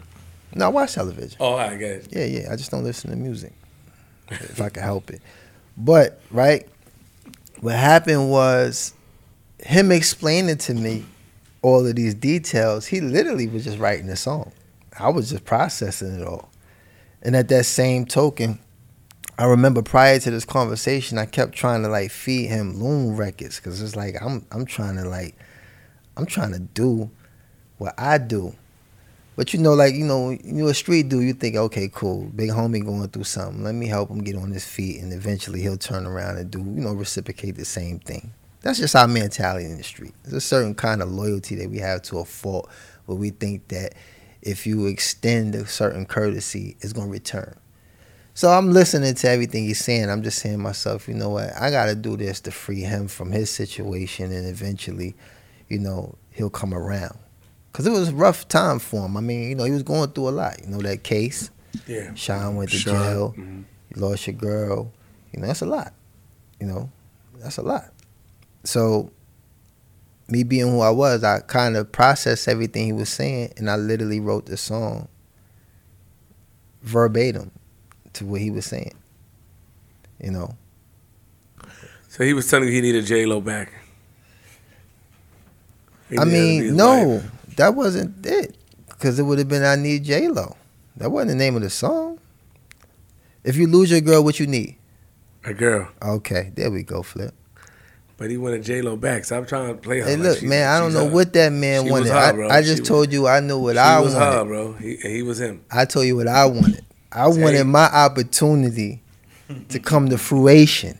So if I got to free a man who's my partner at the time from whatever anguish or difficulty he was going through, let's handle that first.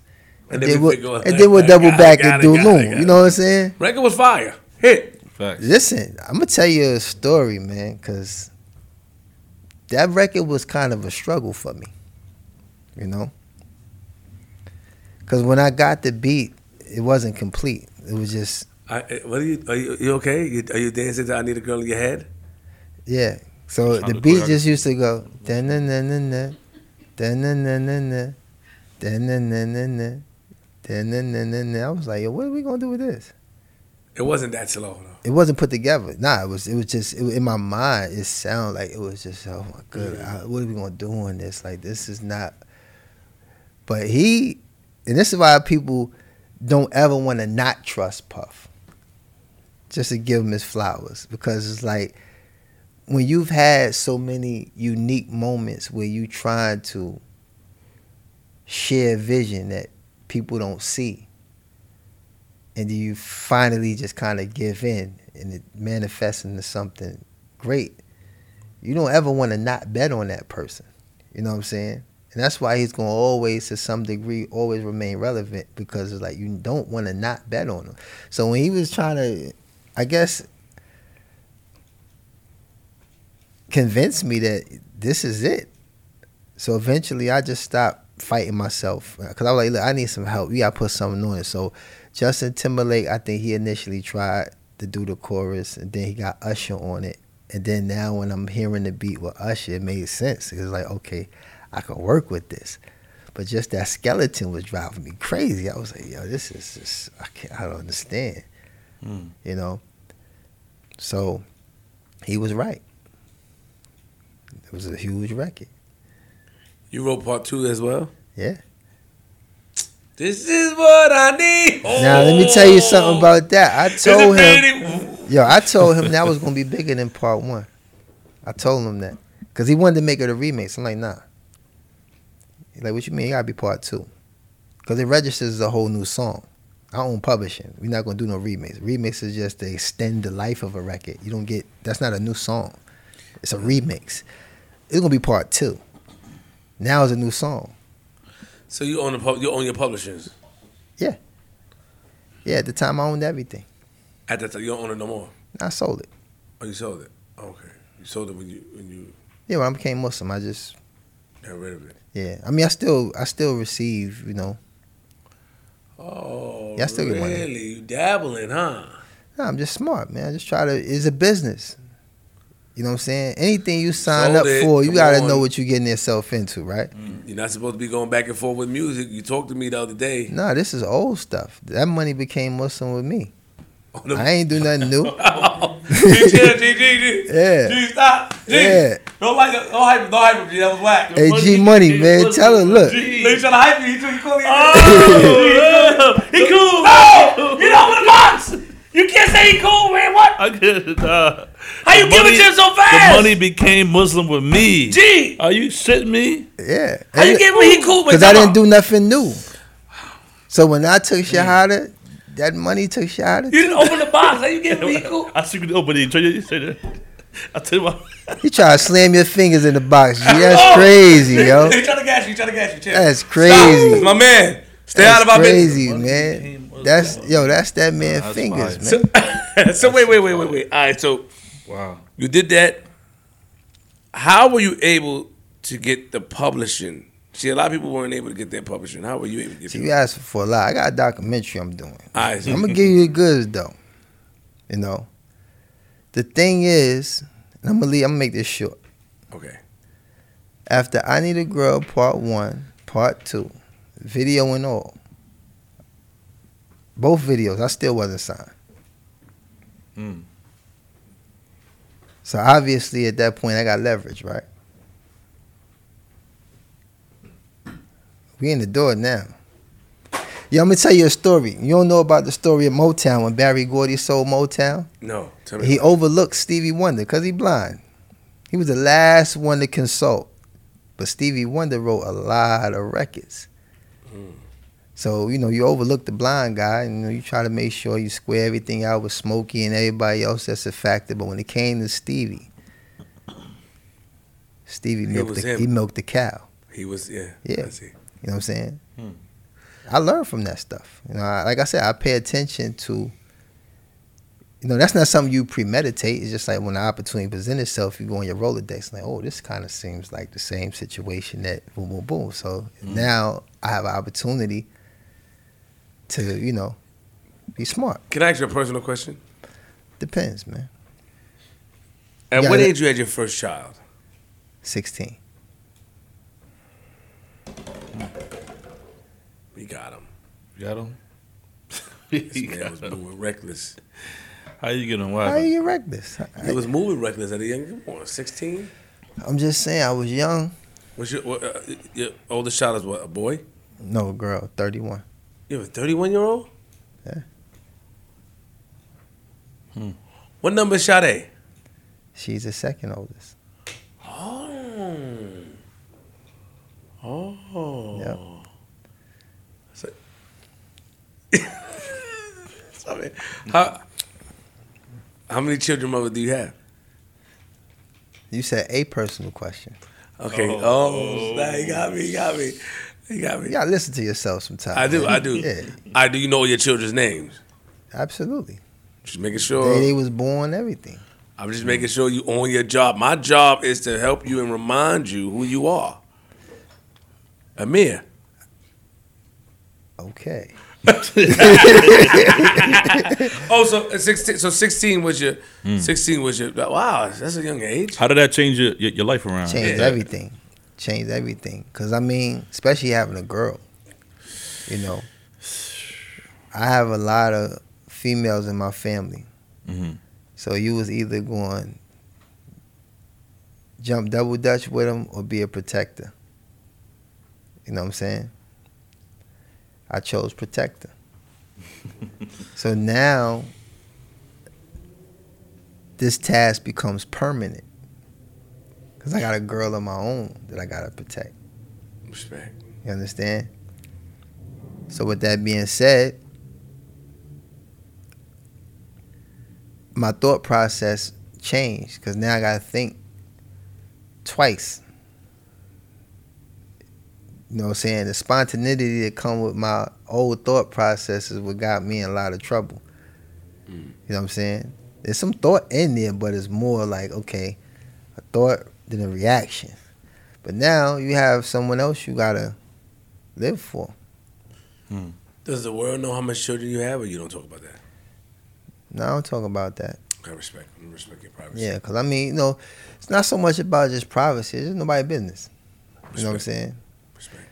Because, especially in this day and age, you know what I'm saying, people just think they have the right Got it.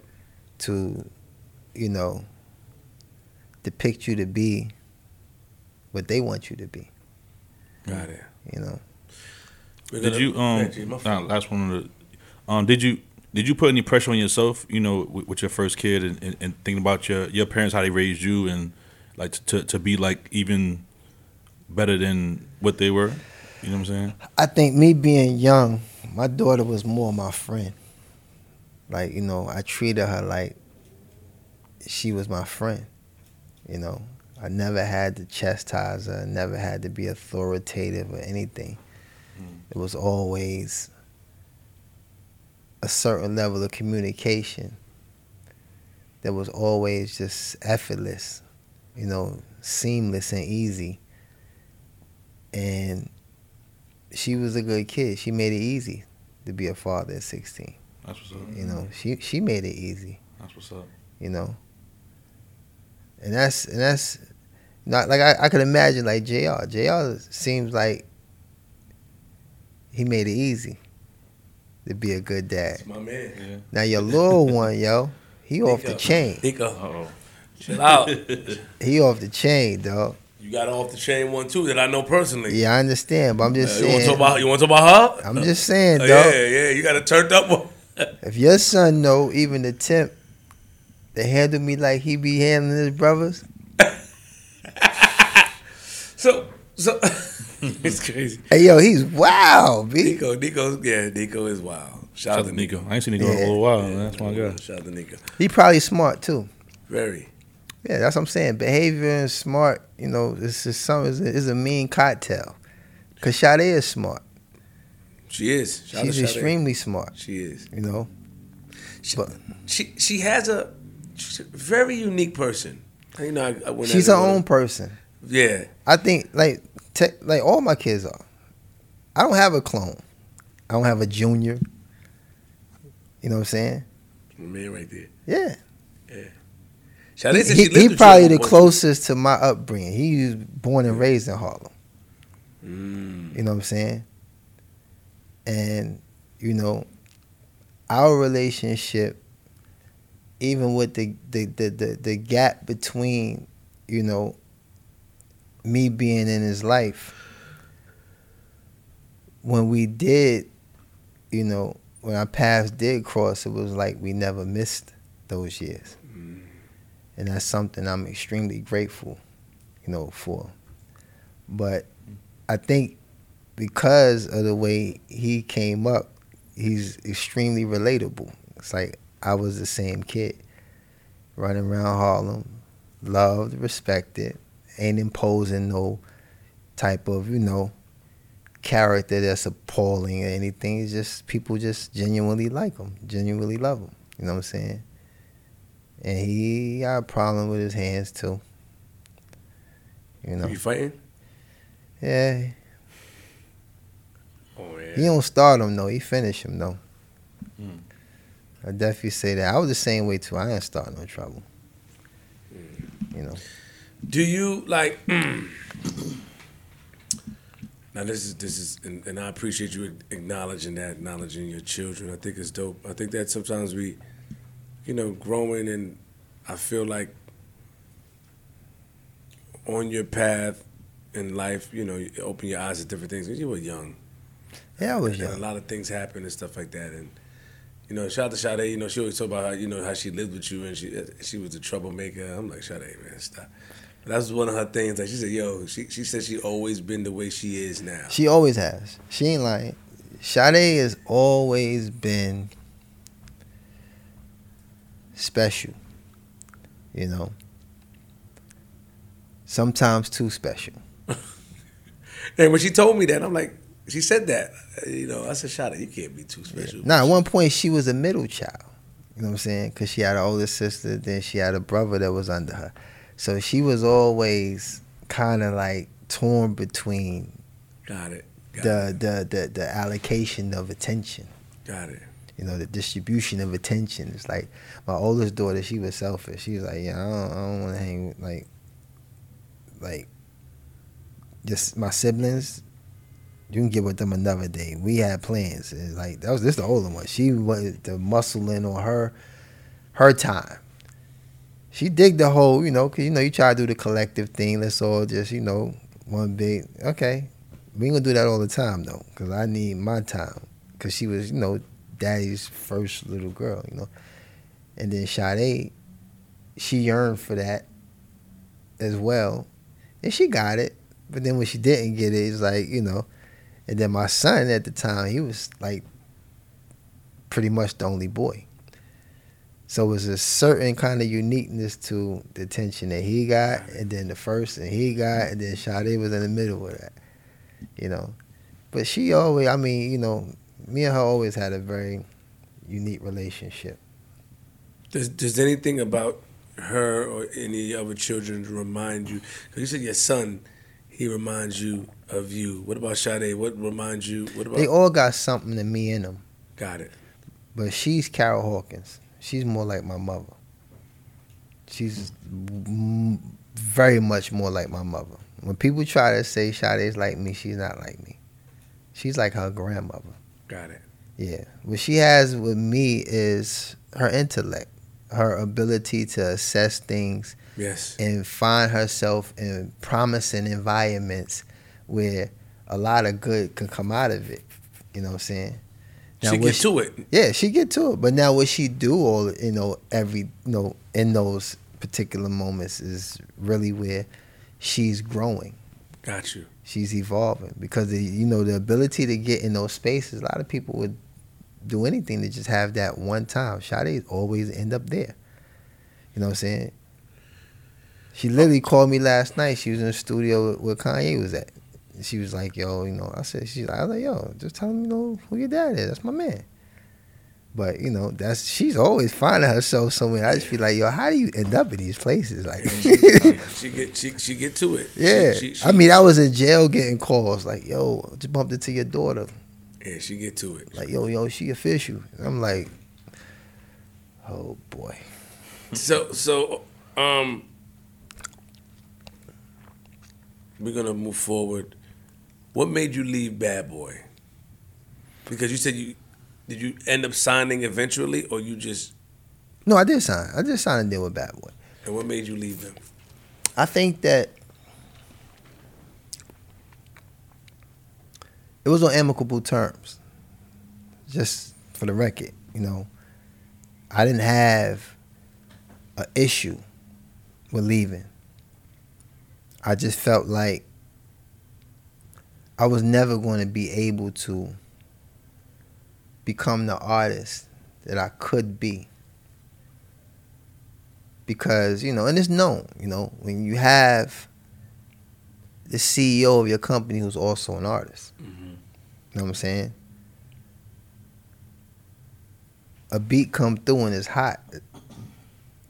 That one beat got to find a home, right? You get first dibs. Pretty much. You know what I'm saying? So what happens is you're going to eventually continue either writing something for them or featuring on something. It's like, I'm not trying to be a feature and I'm not trying to keep writing. I'm trying to be an artist now, I've been through all of that. I've earned my stripes. I've shown that I can push the pen and hit the charts. Now I'm going to be an artist.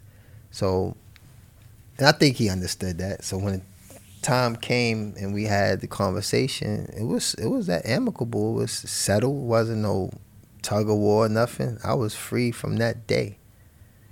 You know what I'm saying? And that's what kind of led me to Islam. Yeah, but how? Like, how did you? Because when I left, for example,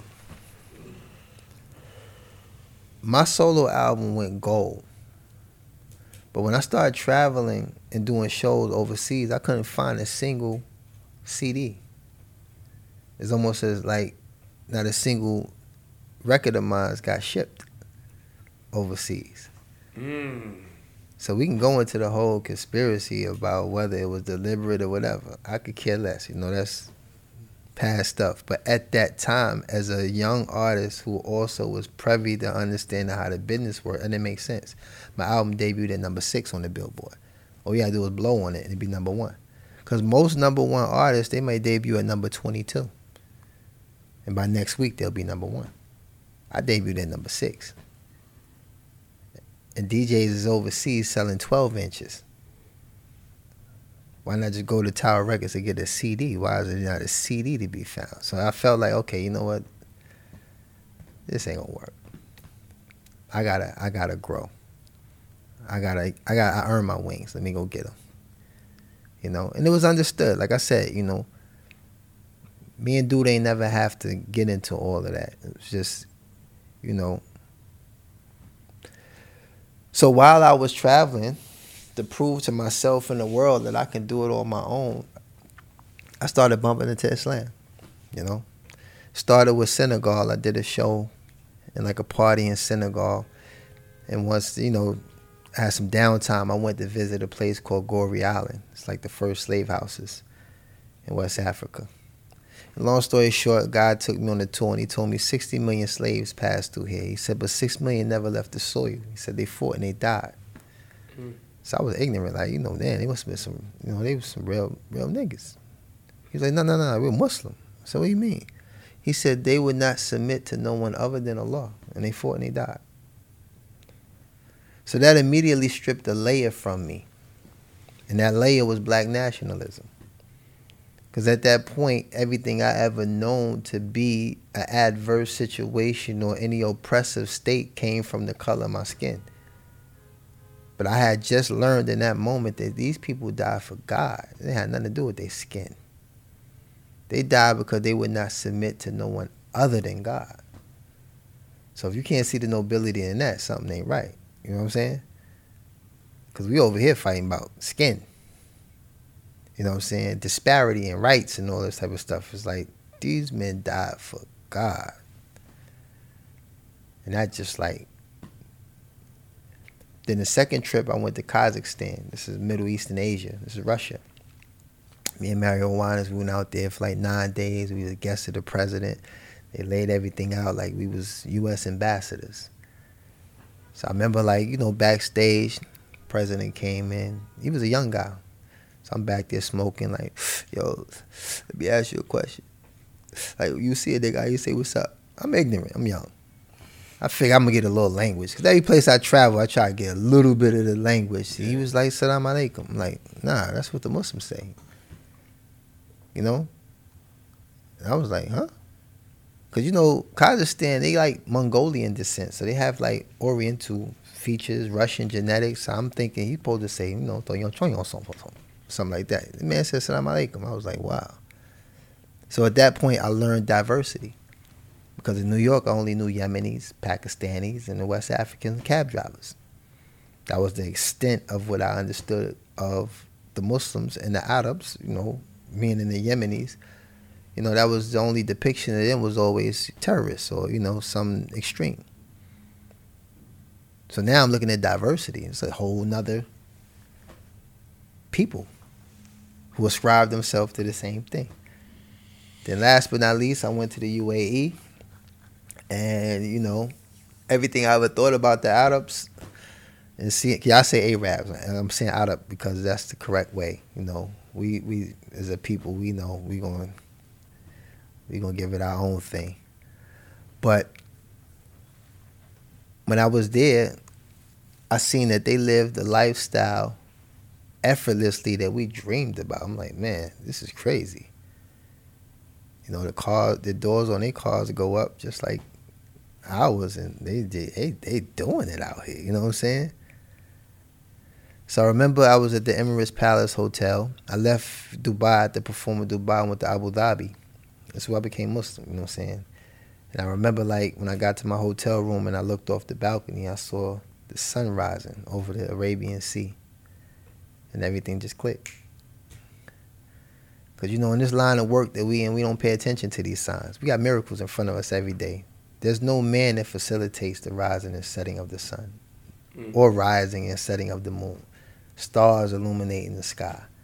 Precipitation, rain coming down. Ain't a man got nothing to do with that, and we ignore it every day. But we claim to be, believers or servants or slaves of God, So at that moment, something changed in my heart, and still to this day, I could never find words to describe it. But I knew at that moment, after everything that transpired leading up to that, I wanted to be Muslim. So I ran down to the lobby of the hotel. The first Muslim I found, I said, yo, I want to be Muslim. He's looking at me like I was crazy. Like, what do you mean you want to be? I said, I want to be Muslim. Like, yo, you sure? I said, let's stop playing, man. I want to be Muslim. I'm like, slide over a little bit.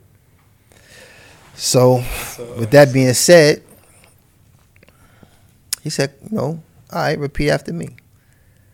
He said, raise your right hand, your right index finger. He said, Ashhadu in la ilaha illallah wa ashhadu anna Muhammadan Rasulullah. I bear witness that there's no deity worthy of worship and truth except Allah. And I bear witness that Muhammad is the messenger of Allah. So I repeated it. And he said, Khalas, you Muslim. I said, nah, man. Come on, cut it out. Ain't nothing that simple. Not the life I lived, at least. Nothing's that simple. He said, Alhamdulillah, you Muslim. I said, you sure? He said, you Muslim? I'm like, nah, dog. We got to go get the outfit now. You got to dip me in the water or something. It ain't nothing like, come on. I'm not going. Ain't nothing that simple, right? But the simplicity of that day is the same simplicity that I live by today. We make life hard. You know what I'm saying? Your Creator did not make life difficult for you. Made it easy. How did you become so knowledgeable in the Word?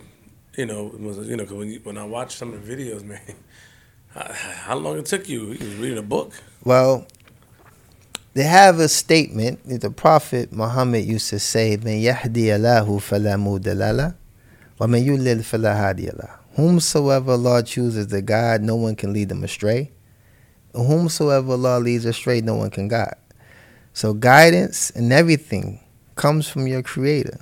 He bestows knowledge on who He wants. You can read a ton of books and be stupid. How many Harvard graduates ain't got no street smart? Like, that's not how you depict a person's intellect. You know what I'm saying? We have a statement, al-ilmu qabla qawli wal-amal. Knowledge precedes speech and actions, right? So it's not permissible to speak or act without knowledge. You understand? Because a person that does that, he's only acting off his own whims and desires. There's no intellect in that. You know what I'm saying? So these principles is what Islam teach you. It teach you everything that you need, you know what I'm saying, to navigate through this worldly life with the intention of receiving what's promised in the next life. And paradise is not cheap. Like, everybody think they just gonna make it because they, help old ladies cross the street and, cut the neighbor's grass. I do good stuff. I never hurt nobody. But if the intention for these things are just for self-praise or people to acknowledge you, then you're not doing it for the right reasons. Right. And it goes back to those men who chose to die than to subject themselves to the rule of man. That's strength. I ain't never met nobody that tough in my life. All the years I've been in the street, ain't nothing tougher than that. To accept death because I'm not going to submit to no creation, something that's just as much in need as me. I'm going to submit to the one that's free of need. And that's where, knowledge begins. Understanding your purpose. I had a guy I met just yesterday. He seen me praying outside the mall because it was getting close to, the prayer going out. And my son, I pray anywhere, side of a highway, anywhere, So the guy seen me. And I kind of seen him on my peripheral, but I wasn't paying him no mind. As soon as I finished praying, he approached me. He was like, yo, man, where does a man derive strength from? I say he derives strength from his purpose. So what's your purpose? He said, well, I don't know, to get to a level where I can help other people. I said, well, what if you can't do that? Do you still have a purpose? He's like, I ain't think of it like that. Yeah, I don't know. I said, yeah, your purpose is to worship the one that created you. That's your purpose, because you'll be able to do that whether you're drunk. I mean, I even say drunk, but whether you have no feet, no hands, no sight, whatever, you'll always be able to do that. But if you believe your purpose is to run fast and you lose your legs, you know what I'm saying? This is why people slip into depression, commit suicide, because they believe that whatever purpose they were supposed to serve no longer exists. So what's to live for, right? You know?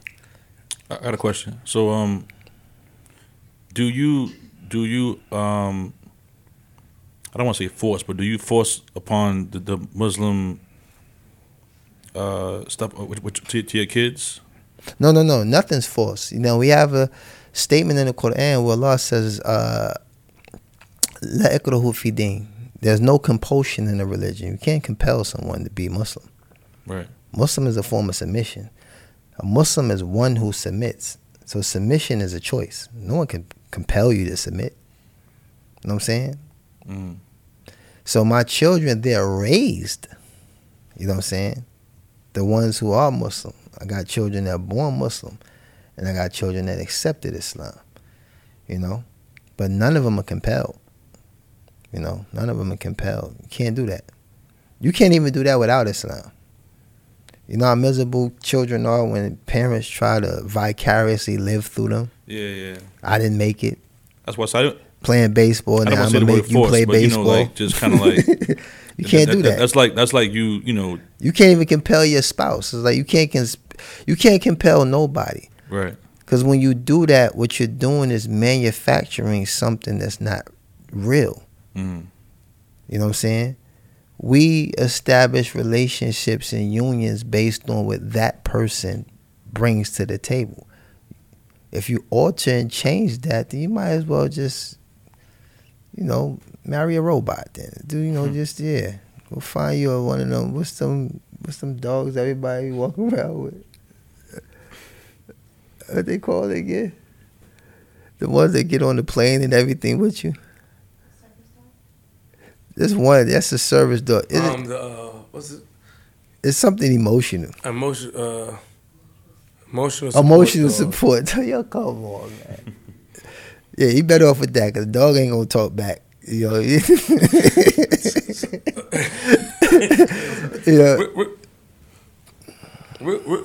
quick. It's like he was DJing just now, right? No, I'm thinking because we went on time and we got a day tomorrow as well. We do? Stop playing. You gotta meet me tomorrow. Stop playing. Stop. I'm only playing what you got, yeah.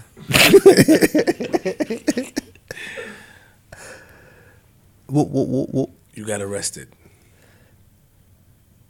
Plenty times. The one that you did a bid for. Yeah.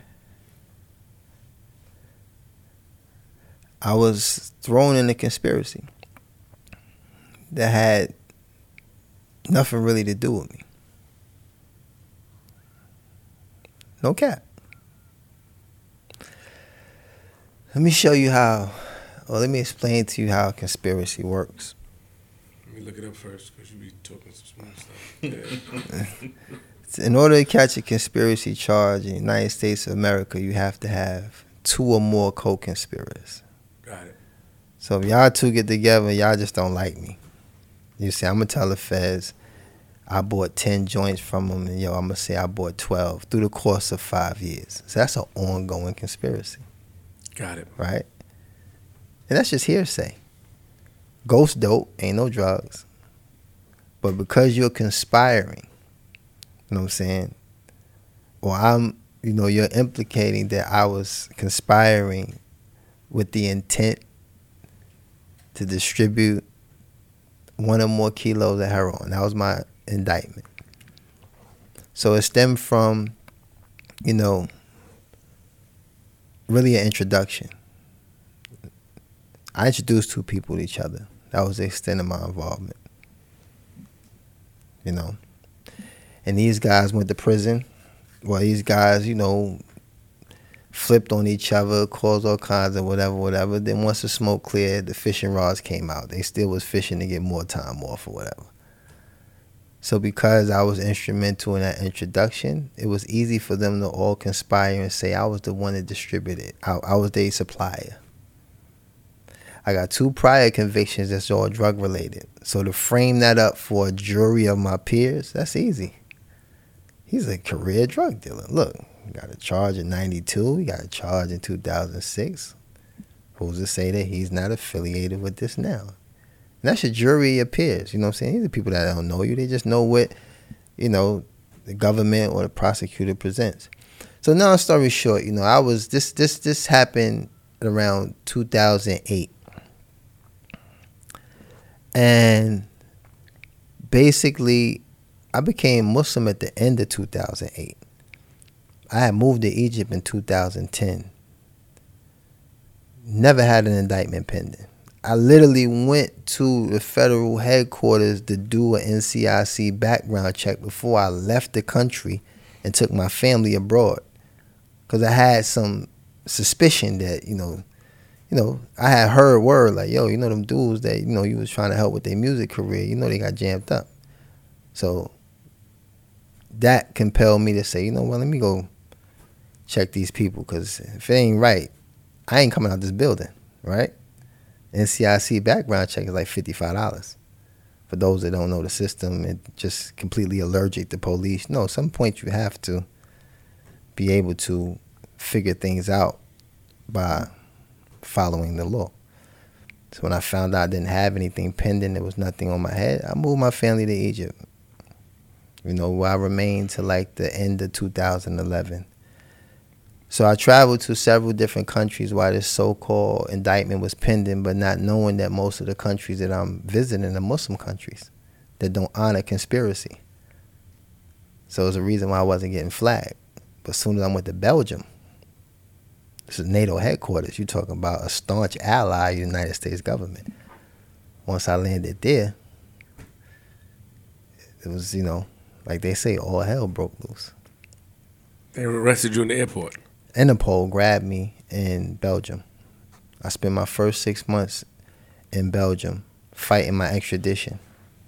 I went all the way to the Supreme Court in Belgium fighting my extradition because I felt like the United States government was trying to kidnap me. You know what I'm saying? And hurl me into a conspiracy that had a very minuscule, minute role. You know? But ultimately got shaped into me being a supplier or a distributor or whatever. So when I finally made it stateside, I'm looking at 10 years of life with 2 prior convictions. That mean they can impose 2 851 enhancements. Now 851 enhancement, meaning based on my prior, I can go from 10 to life to 20 to life.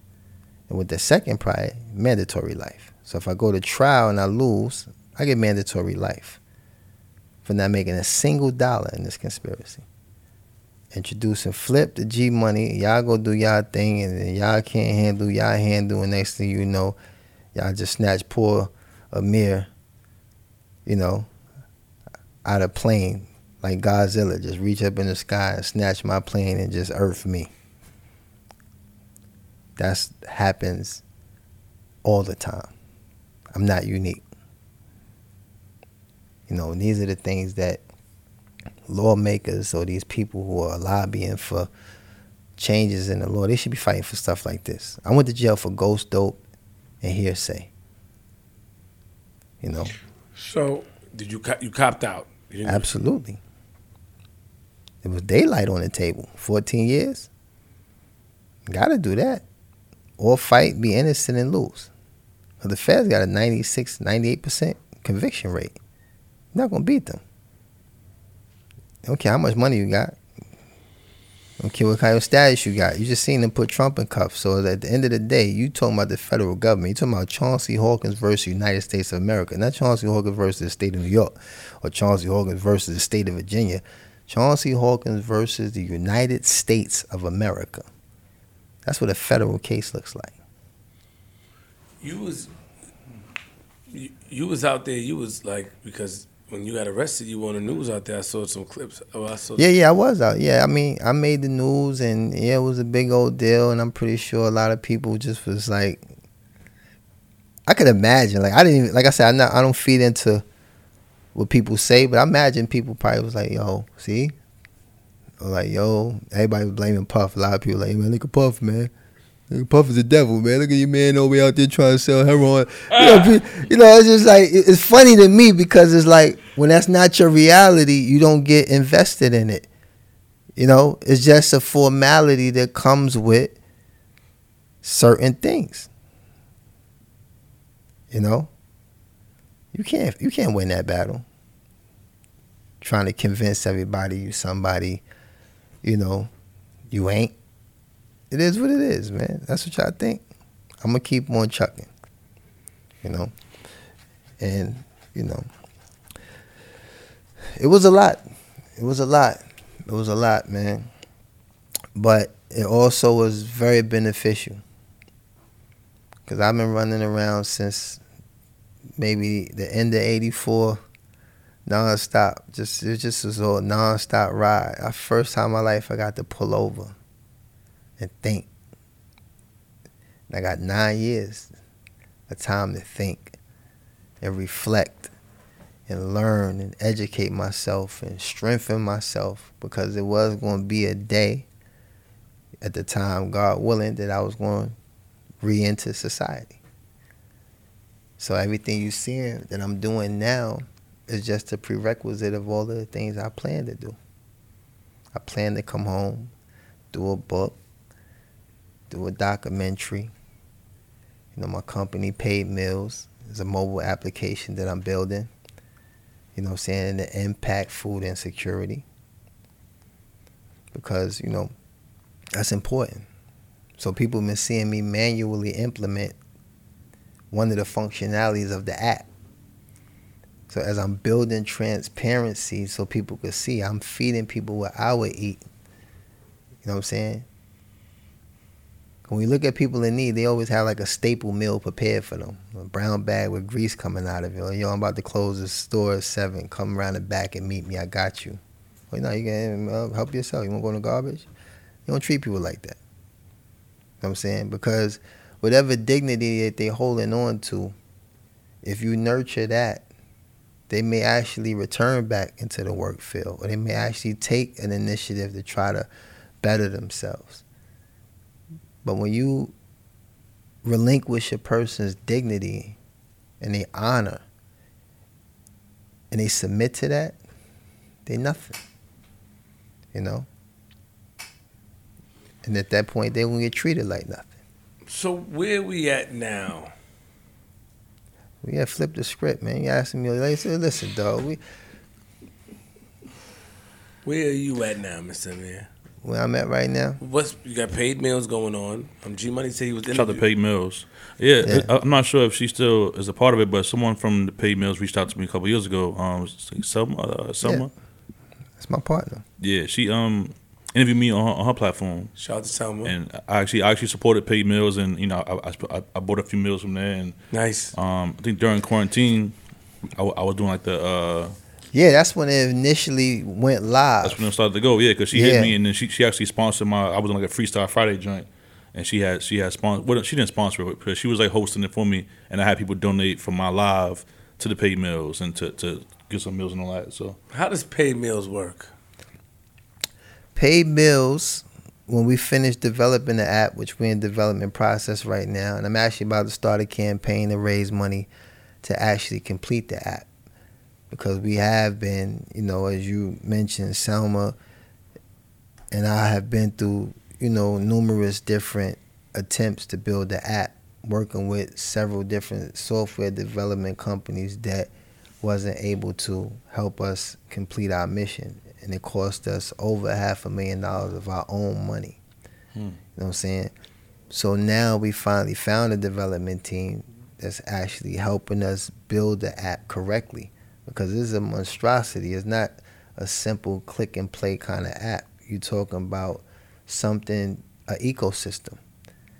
So basically it enables contributors to purchase meals for people in need through participating paid meals vendors. So we're literally impacting food insecurity within the problem. Understand? Because, you know, there was a big thing where the United Nations kind of took a shot at this 1% billionaires. Like, if these guys got together and just gave us $6 billion, we'll eradicate hunger. And Elon Musk put them to trial. Like, all right, if you could do it, if you can prove you can do it, I'll sell shares of Tesla and give you the $6 billion myself. They walked it back. No, what we was trying to say was, nah. The reality of it is they can't do it. You understand? They have the ability to amass the food that's required to impact hunger, but logistically, they'll lose 40% of that food due to food poisoning. You can't logistically move that amount of food and allocate it properly before, you know, the food loses its, you know, value. But what we created, the food is already there. You got vendors, you got grocery stores, you got restaurants. So how does it work? Food trucks, food carts. I can't tell you too much, you know. Oh, got it. Yeah, there's a billionaire out there that would probably try to beat me. It'll take them some time, though. They'll never be able to do it like, you know, Allah knows best, you know, inshallah, Allah continue to protect and preserve our efforts. Mm-hmm. You know what I'm saying? But this is the flagship project, you know, because we've seen numerous nonprofit organizations amass a lot of wealth, and they'll just turn around and give them like a dry bag of rice or something like that. Where the rest of his money going? You know what I'm saying? You have 1.5 million nonprofit organizations in the United States of America, and they gross 2.6 trillion a year. There shouldn't be a hungry soul in America, right? 2.6 trillion? Shouldn't be nobody hungry. So what we doing is disrupting the natural order of how people monetize people's hardships and difficulties, you know. And in a minute, you know, I'm gonna reach out to everybody that believe in what we doing, you know, to help me raise the funds to make this a reality.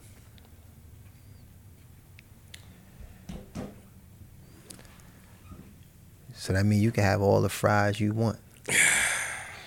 Hey, don't you talk to my friend like that. Hey, listen. He loves fries. It It don't make no sense that he got to keep spending his money Oh, French fries. on French fries. He can Where he go to- can go on paid meals, sign up as a receiver, even though you don't need to because you got the means. But you have discretion. You know, there's no restriction. If you want to be a receiver, you have a receiver profile. We trying to get you in there. You know what I mean? You request Check it off. 3 meals a day. You can have French fries 3 times a day. Gee, stop. You turn it on me in front of people. Shake it off. Shake that off, I'm yeah. shake it off. He like that. Nigga select. I came in, you was eating Doritos. Gee, ignore that. I had some chips too, but he ain't see mine. He don't man. care. That's the thing. He don't put no shade on nothing he do. Flip is one of the most transparent guys I've met since I came home. I appreciate. Real quick, last question, because G Money, you have the behind the scenes to do, right? Last question. You heard him, y'all. We got a lot of It's shit. your Stop. third real quick, and this is your first last question. So we're going to see if you follow through. It is my last question. Because you old, I want you to get some rest. We got an early morning tomorrow. Absolutely. G Money has. I see G Money. He's hot in his. I saw the behind the scenes. I saw it. He got so much questions. That's messed up. What? You let me do all this talking. Got all the juicy joints. I saw it. I saw it. That's different. Oh, That's light work. That's walking the park. That's walking the park. Oh, you just exited the question. Since you've been home, right?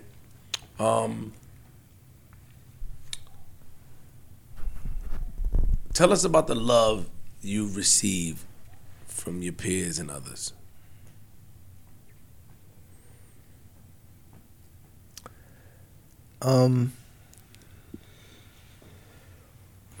I mean, it's been abundant, you know. And like, I think because I invested so much of my time and energy in using the time I was away that I didn't really give too much thought about, you know, how it may have, you know, been received by other people. Like, you know your family. You know how your family feel. You know what I'm saying? They taking a ride with you. You know, close friends, so on and so forth, you know. You're able to experience all those things, you know. There go my man. Yeah, boy. But when it comes down to the abundance of love and appreciation that I receive from strangers, Muslim and non-Muslim, you know, there's a certain kind of euphoria that you feel knowing that you must have did something right. You had to do something right in your life. Despite all of the hiccups, all of the, you know what I'm saying, for it all to come full circle in the form of, you know, love, appreciation, respect, all of these things, you had to have done something right. You know? Even like, you know, when I post things, you always get your one guy. There's always one guy that has, you know, he just got to be, he exists. He, you know, you got to have him in order to really appreciate all of the good. You know what I'm saying? And that becomes another testament of, man, I must have did something right. Because I always attribute it to what preceded. You know what I'm saying? I don't look at like, yo, I'm doing something. I always look at it like, I must have did something. Something that preceded is what giving me what I'm receiving today. Only a narcissist look at today like, yeah, see, I'm doing it. I'm, you know, I ain't that guy. It's like, I feel like I must have did something right, you know. So there's another authentic hadith or, you know, narration or prophetic tradition, you know, that the Prophet ﷺ mentioned. Whoever loves Allah, Allah make the people love you. So if I focus on loving, revering, seeking refuge in everything, and it created the heavens and earth and everything in between, in turn, he'll make the people love you. You know? That's a 2-for-1. So you don't have to invest your time and energy trying to make everybody happy, trying to please this one, please that. You know what I'm saying? So the discipline that comes with that, I believe, plays a very significant role in how people see me. You know? Because you know how it is. When you're consistent, people, like, you know, because everybody want to poke holes in you. They want to find some crack in your armor. Like, yeah, Flip just wearing his hat like that for now. You know what I'm saying? See, now you adjusted it. So now a person, they could just, you know, all right, they could target you now for all kinds of other scrutiny. But if you'd have kept your hat that way, you know what I'm saying? For the next 15 years, it's like, you know what? I messed with Flip. He ain't never changed his hat. He kept that joint Never sitting on the, hat. yeah. See, I told you leave the hat the same way. Yeah, Man. you know what I'm saying? Oh, hey, Tell him. well, he didn't say nothing wrong this time, so yeah. He's good, though. He's good. He's pretty good. I know you like this country. He's real good. Huh? My last question, Gee. is there anyone in the industry, music industry, that try to get you back into the studio? It was some indirect attempts. Nobody really came straight up the middle. Not straight to you, but a little, like, you sent something over, like, sent some subs. One of my whatever. guys, in fact, my son was with me one night. I ain't gonna mention my guy. You know what I'm Okay. saying? This is my dude, man. And, you know, he's still very much relevant. But we was sitting in a joint, and he just like, you know, prior to me telling him I don't do music no more, it was just kind of like, yeah, all right. We was in a joint, turned the joint up, like, yeah, you know, think about getting Miguel on this joint, man. you'll be crazy on this joint. And this is like one of my son's favorite artists. So I'm sitting there, everybody in the car rocking. I'm just sitting there kind of like, man, I just told this dude I don't do music no more. Why is he trying me like this? But you know, when people have a certain kind of, you know, respect and love for you, it's like, all right, whatever. This joint right here. And I kind of wasn't responding. I'm looking at my son though on my periphery. He looking at me like, I'm like, you niggas, you crazy? This is, you know, this is that guy, you know. And I think even he learned that night, like, yo, you dead serious, like, you just really ain't, you know what I mean? Yeah, you know. That's what's up though. So it's like, you know, oh man, me and Dame, I got all this footage for the doc. I got a lot of people that was in my documentary. Kanye, Dame, French. There's a lot of people in the documentary. You know what I'm saying? And then I got a lot of credible people that's going to help articulate some of these stories, so you ain't got to be fact checking and Googling like your man over there, right? I have to. No, you don't.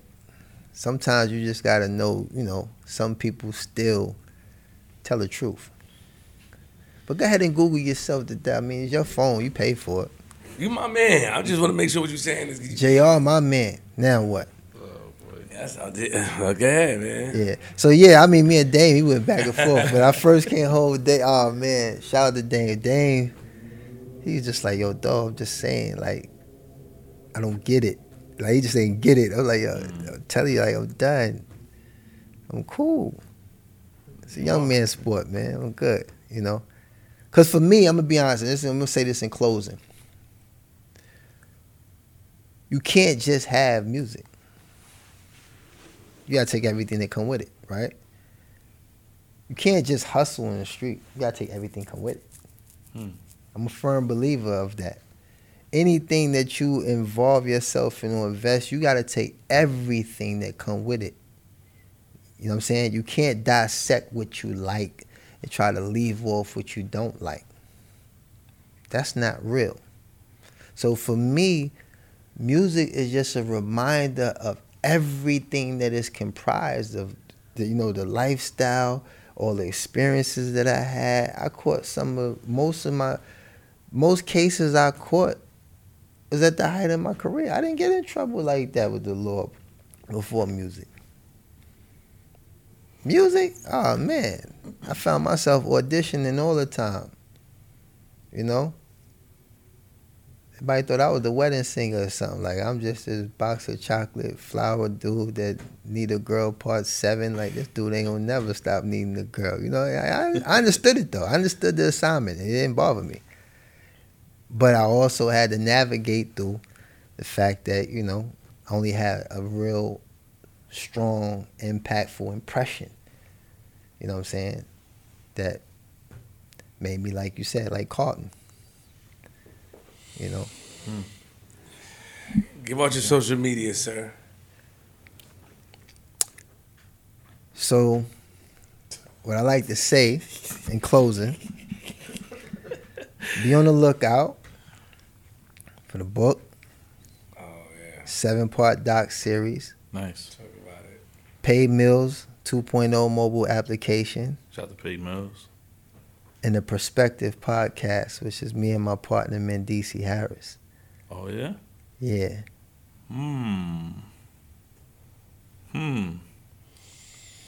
Yeah, we left that out. It's crazy how all these... Yeah, go ahead, spit it out. Hey, look, I got different skin. Say it, yo. Nah, I know. Why you sit up your smile? Say it. Nothing to say. I respect everything you do, man. Yeah. That's dope. That's dope, man. Yeah. Well, just a disclaimer so that, you know, I don't fall into this whole tobacco of, you know, failed artists or whatever statement was made. I truly believe that, you know, we men, man, we got to have tougher skin than that. Cats can't be, you know, getting sucked into stuff that don't apply to them. Because unless you feel that way about yourself, then these things have an impact. If you know better, a joint to just roll off, you know. But for me, podcast that me and Mendici is doing is that, you know, we have a lot of commonalities, but we have things that we don't have in common. You know, we both from Harlem. We both family men. We both been in federal prison, but I'm Muslim and he not. You know? And then the guests that I invite, you know, is to have, you know, thought-provoking, you know, respectful conversations that may not amount to an agreement all the time. Because we all entitled to have a perspective or a view or opinion about whatever matter. Of course. You know? And also I feel like us as black journalists, we have to be at the helm of navigating or, you know, narrating our own stories. We can't let social media or mainstream media teach us about our own situations. Because once upon a time, you know, all we had was Oprah. Let's be real. We had Oprah, we had Arsenio. That was it. Now you can't, I mean, every time you scroll, turn, whatever, it's somebody that look like us, that has the platform to do very impactful things. And nothing wrong with humor. Nothing wrong with, you know what I'm saying? You know, people who's looking for clickbait, whatever it is. I mean, it's your platform. Do what you want with it. But just keep in mind, every now and then, you know, give something back to the culture, whether it's something that's educational, informative, or something that can inspire. Because just looking at us succeed, you know, that's one thing. It gives hope. You can win. You know, I believe that. I'm a firm believer in that. That generally, success can be viewed as, you know what, you can win. You know, there's many ways to win. We didn't have those options growing up. You know what I'm saying? It's either you was going, you know, sports, entertainment, or hustle. It was cool when you was very little buying toys to say, I'm going to be a policeman, a fireman, right? That went out the window once you learned how police was and how a fireman to let your house burn down, right? Why your house be on fire? Our building, the tenement building, been on fire for 17 hours, but let that stuff happen in Central Park West somewhere. Man, they put the fire out before, you know, before it even start. And we had to learn that the hard way. Like, yo, I don't even want to be them type of dudes. You know what? I'd rather be like this guy. We had an education from drug dealers, from murderers, stick-up kids. You know, that's how we got an education from. You know what I'm saying? So, yeah, man. Real Loon to Amir, Instagram, same, Facebook. And definitely I want to thank y'all for giving me the opportunity to use y'all platform as a means to show that we all have the opportunity and ability to do great things. And I hope the youth that's looking understand that, you know, don't limit yourself. You know, this generation has so much access to information and things that we never had. So to get caught up in the same one-trick pony, man, you know, you ain't gonna have nobody but yourself to blame. You know? So, Queens Flip, DJ G Money, you know, Queens. Oh, chill out. Don't do that. Don't do that. I got a borough bang on y'all one time, B. We was borough banging, dog. All right, G, sound out. Round of applause one time for my man Amir, y'all. One of the best. Woo. Shout out to my man JR. Made all this possible. Shout out to JR. Had it not been for him, you wouldn't be here in the studio. After Allah, you know, my man JR. God, thank you. Shout out to the whole team, man. Tati, shout out to Bassie. Yeah, shout out to Bassie as well. Yeah. Dope episode. Kim Ozario for putting this together as well. Facts. Can we Bianca on the set. My son came through. That's my man right there. Right, we sign up? We still got a little more work to do, so let's sign up, please. Make sure y'all follow the page on social media, man. Y'all know it already by now. Don't forget. What happened? Memorial Day weekend, we out in DR. Make sure y'all pull up memorialdaygetaway.com for the tickets, for the packages. Am I invited? Always invited. Thank you. Are you going to show up? That's the question. He's going to ask another question, but he's going to pause yourself. Nah, I was just Somebody gonna, else Careful out in I was say, DR "Are you too, coming?" man. But I just paused. I saw how you were gonna show up. I had to switch it around. Yeah. Yeah, Yeah. I can make a call right now. You want me? No, to- that's all right. Hold on. Every Thursday, Epic Lounge too. Pull up there. You know, what I'm saying we got Thursdays rocking. Do that to Oh, I her. thought you saw me. All right, show us something. Let's go. No, get your shit. Every Thursday, Epic Lounge. Epic Lounge in Queens. Every Thursday, everybody free all night long. Vibes. You know what I'm saying? What happened to that crab spot you was doing? That shit was fun. Yeah, that shit lit. G. You always bring that up. Everybody bring that up all the time. I don't know. They got to fix their music licenses and stuff. All that's the behind the scenes. They gotta, For real? Yeah, they got to fix all that stuff. But I'll be, back there soon, hopefully. You know what I'm saying? But You the man, you my favorite DJ in the world. oh, thank you, man. Bless your heart. Number one. Yes, Queens Flip, man. We here, man. Dope episode. Shout out to Amir, a.k.a. Loon. Shout out to everybody in the building. I appreciate it. And shout out to Lilo for giving me my notes in the middle of the show. And, yeah. Lock your doors, close your windows, close your blinds, open your blinds. And if you see Amir on your lawn, put it away. He don't mean any harm. But if you let him in, you may take your shahada because he will talk to you all night long. I'm from Queens.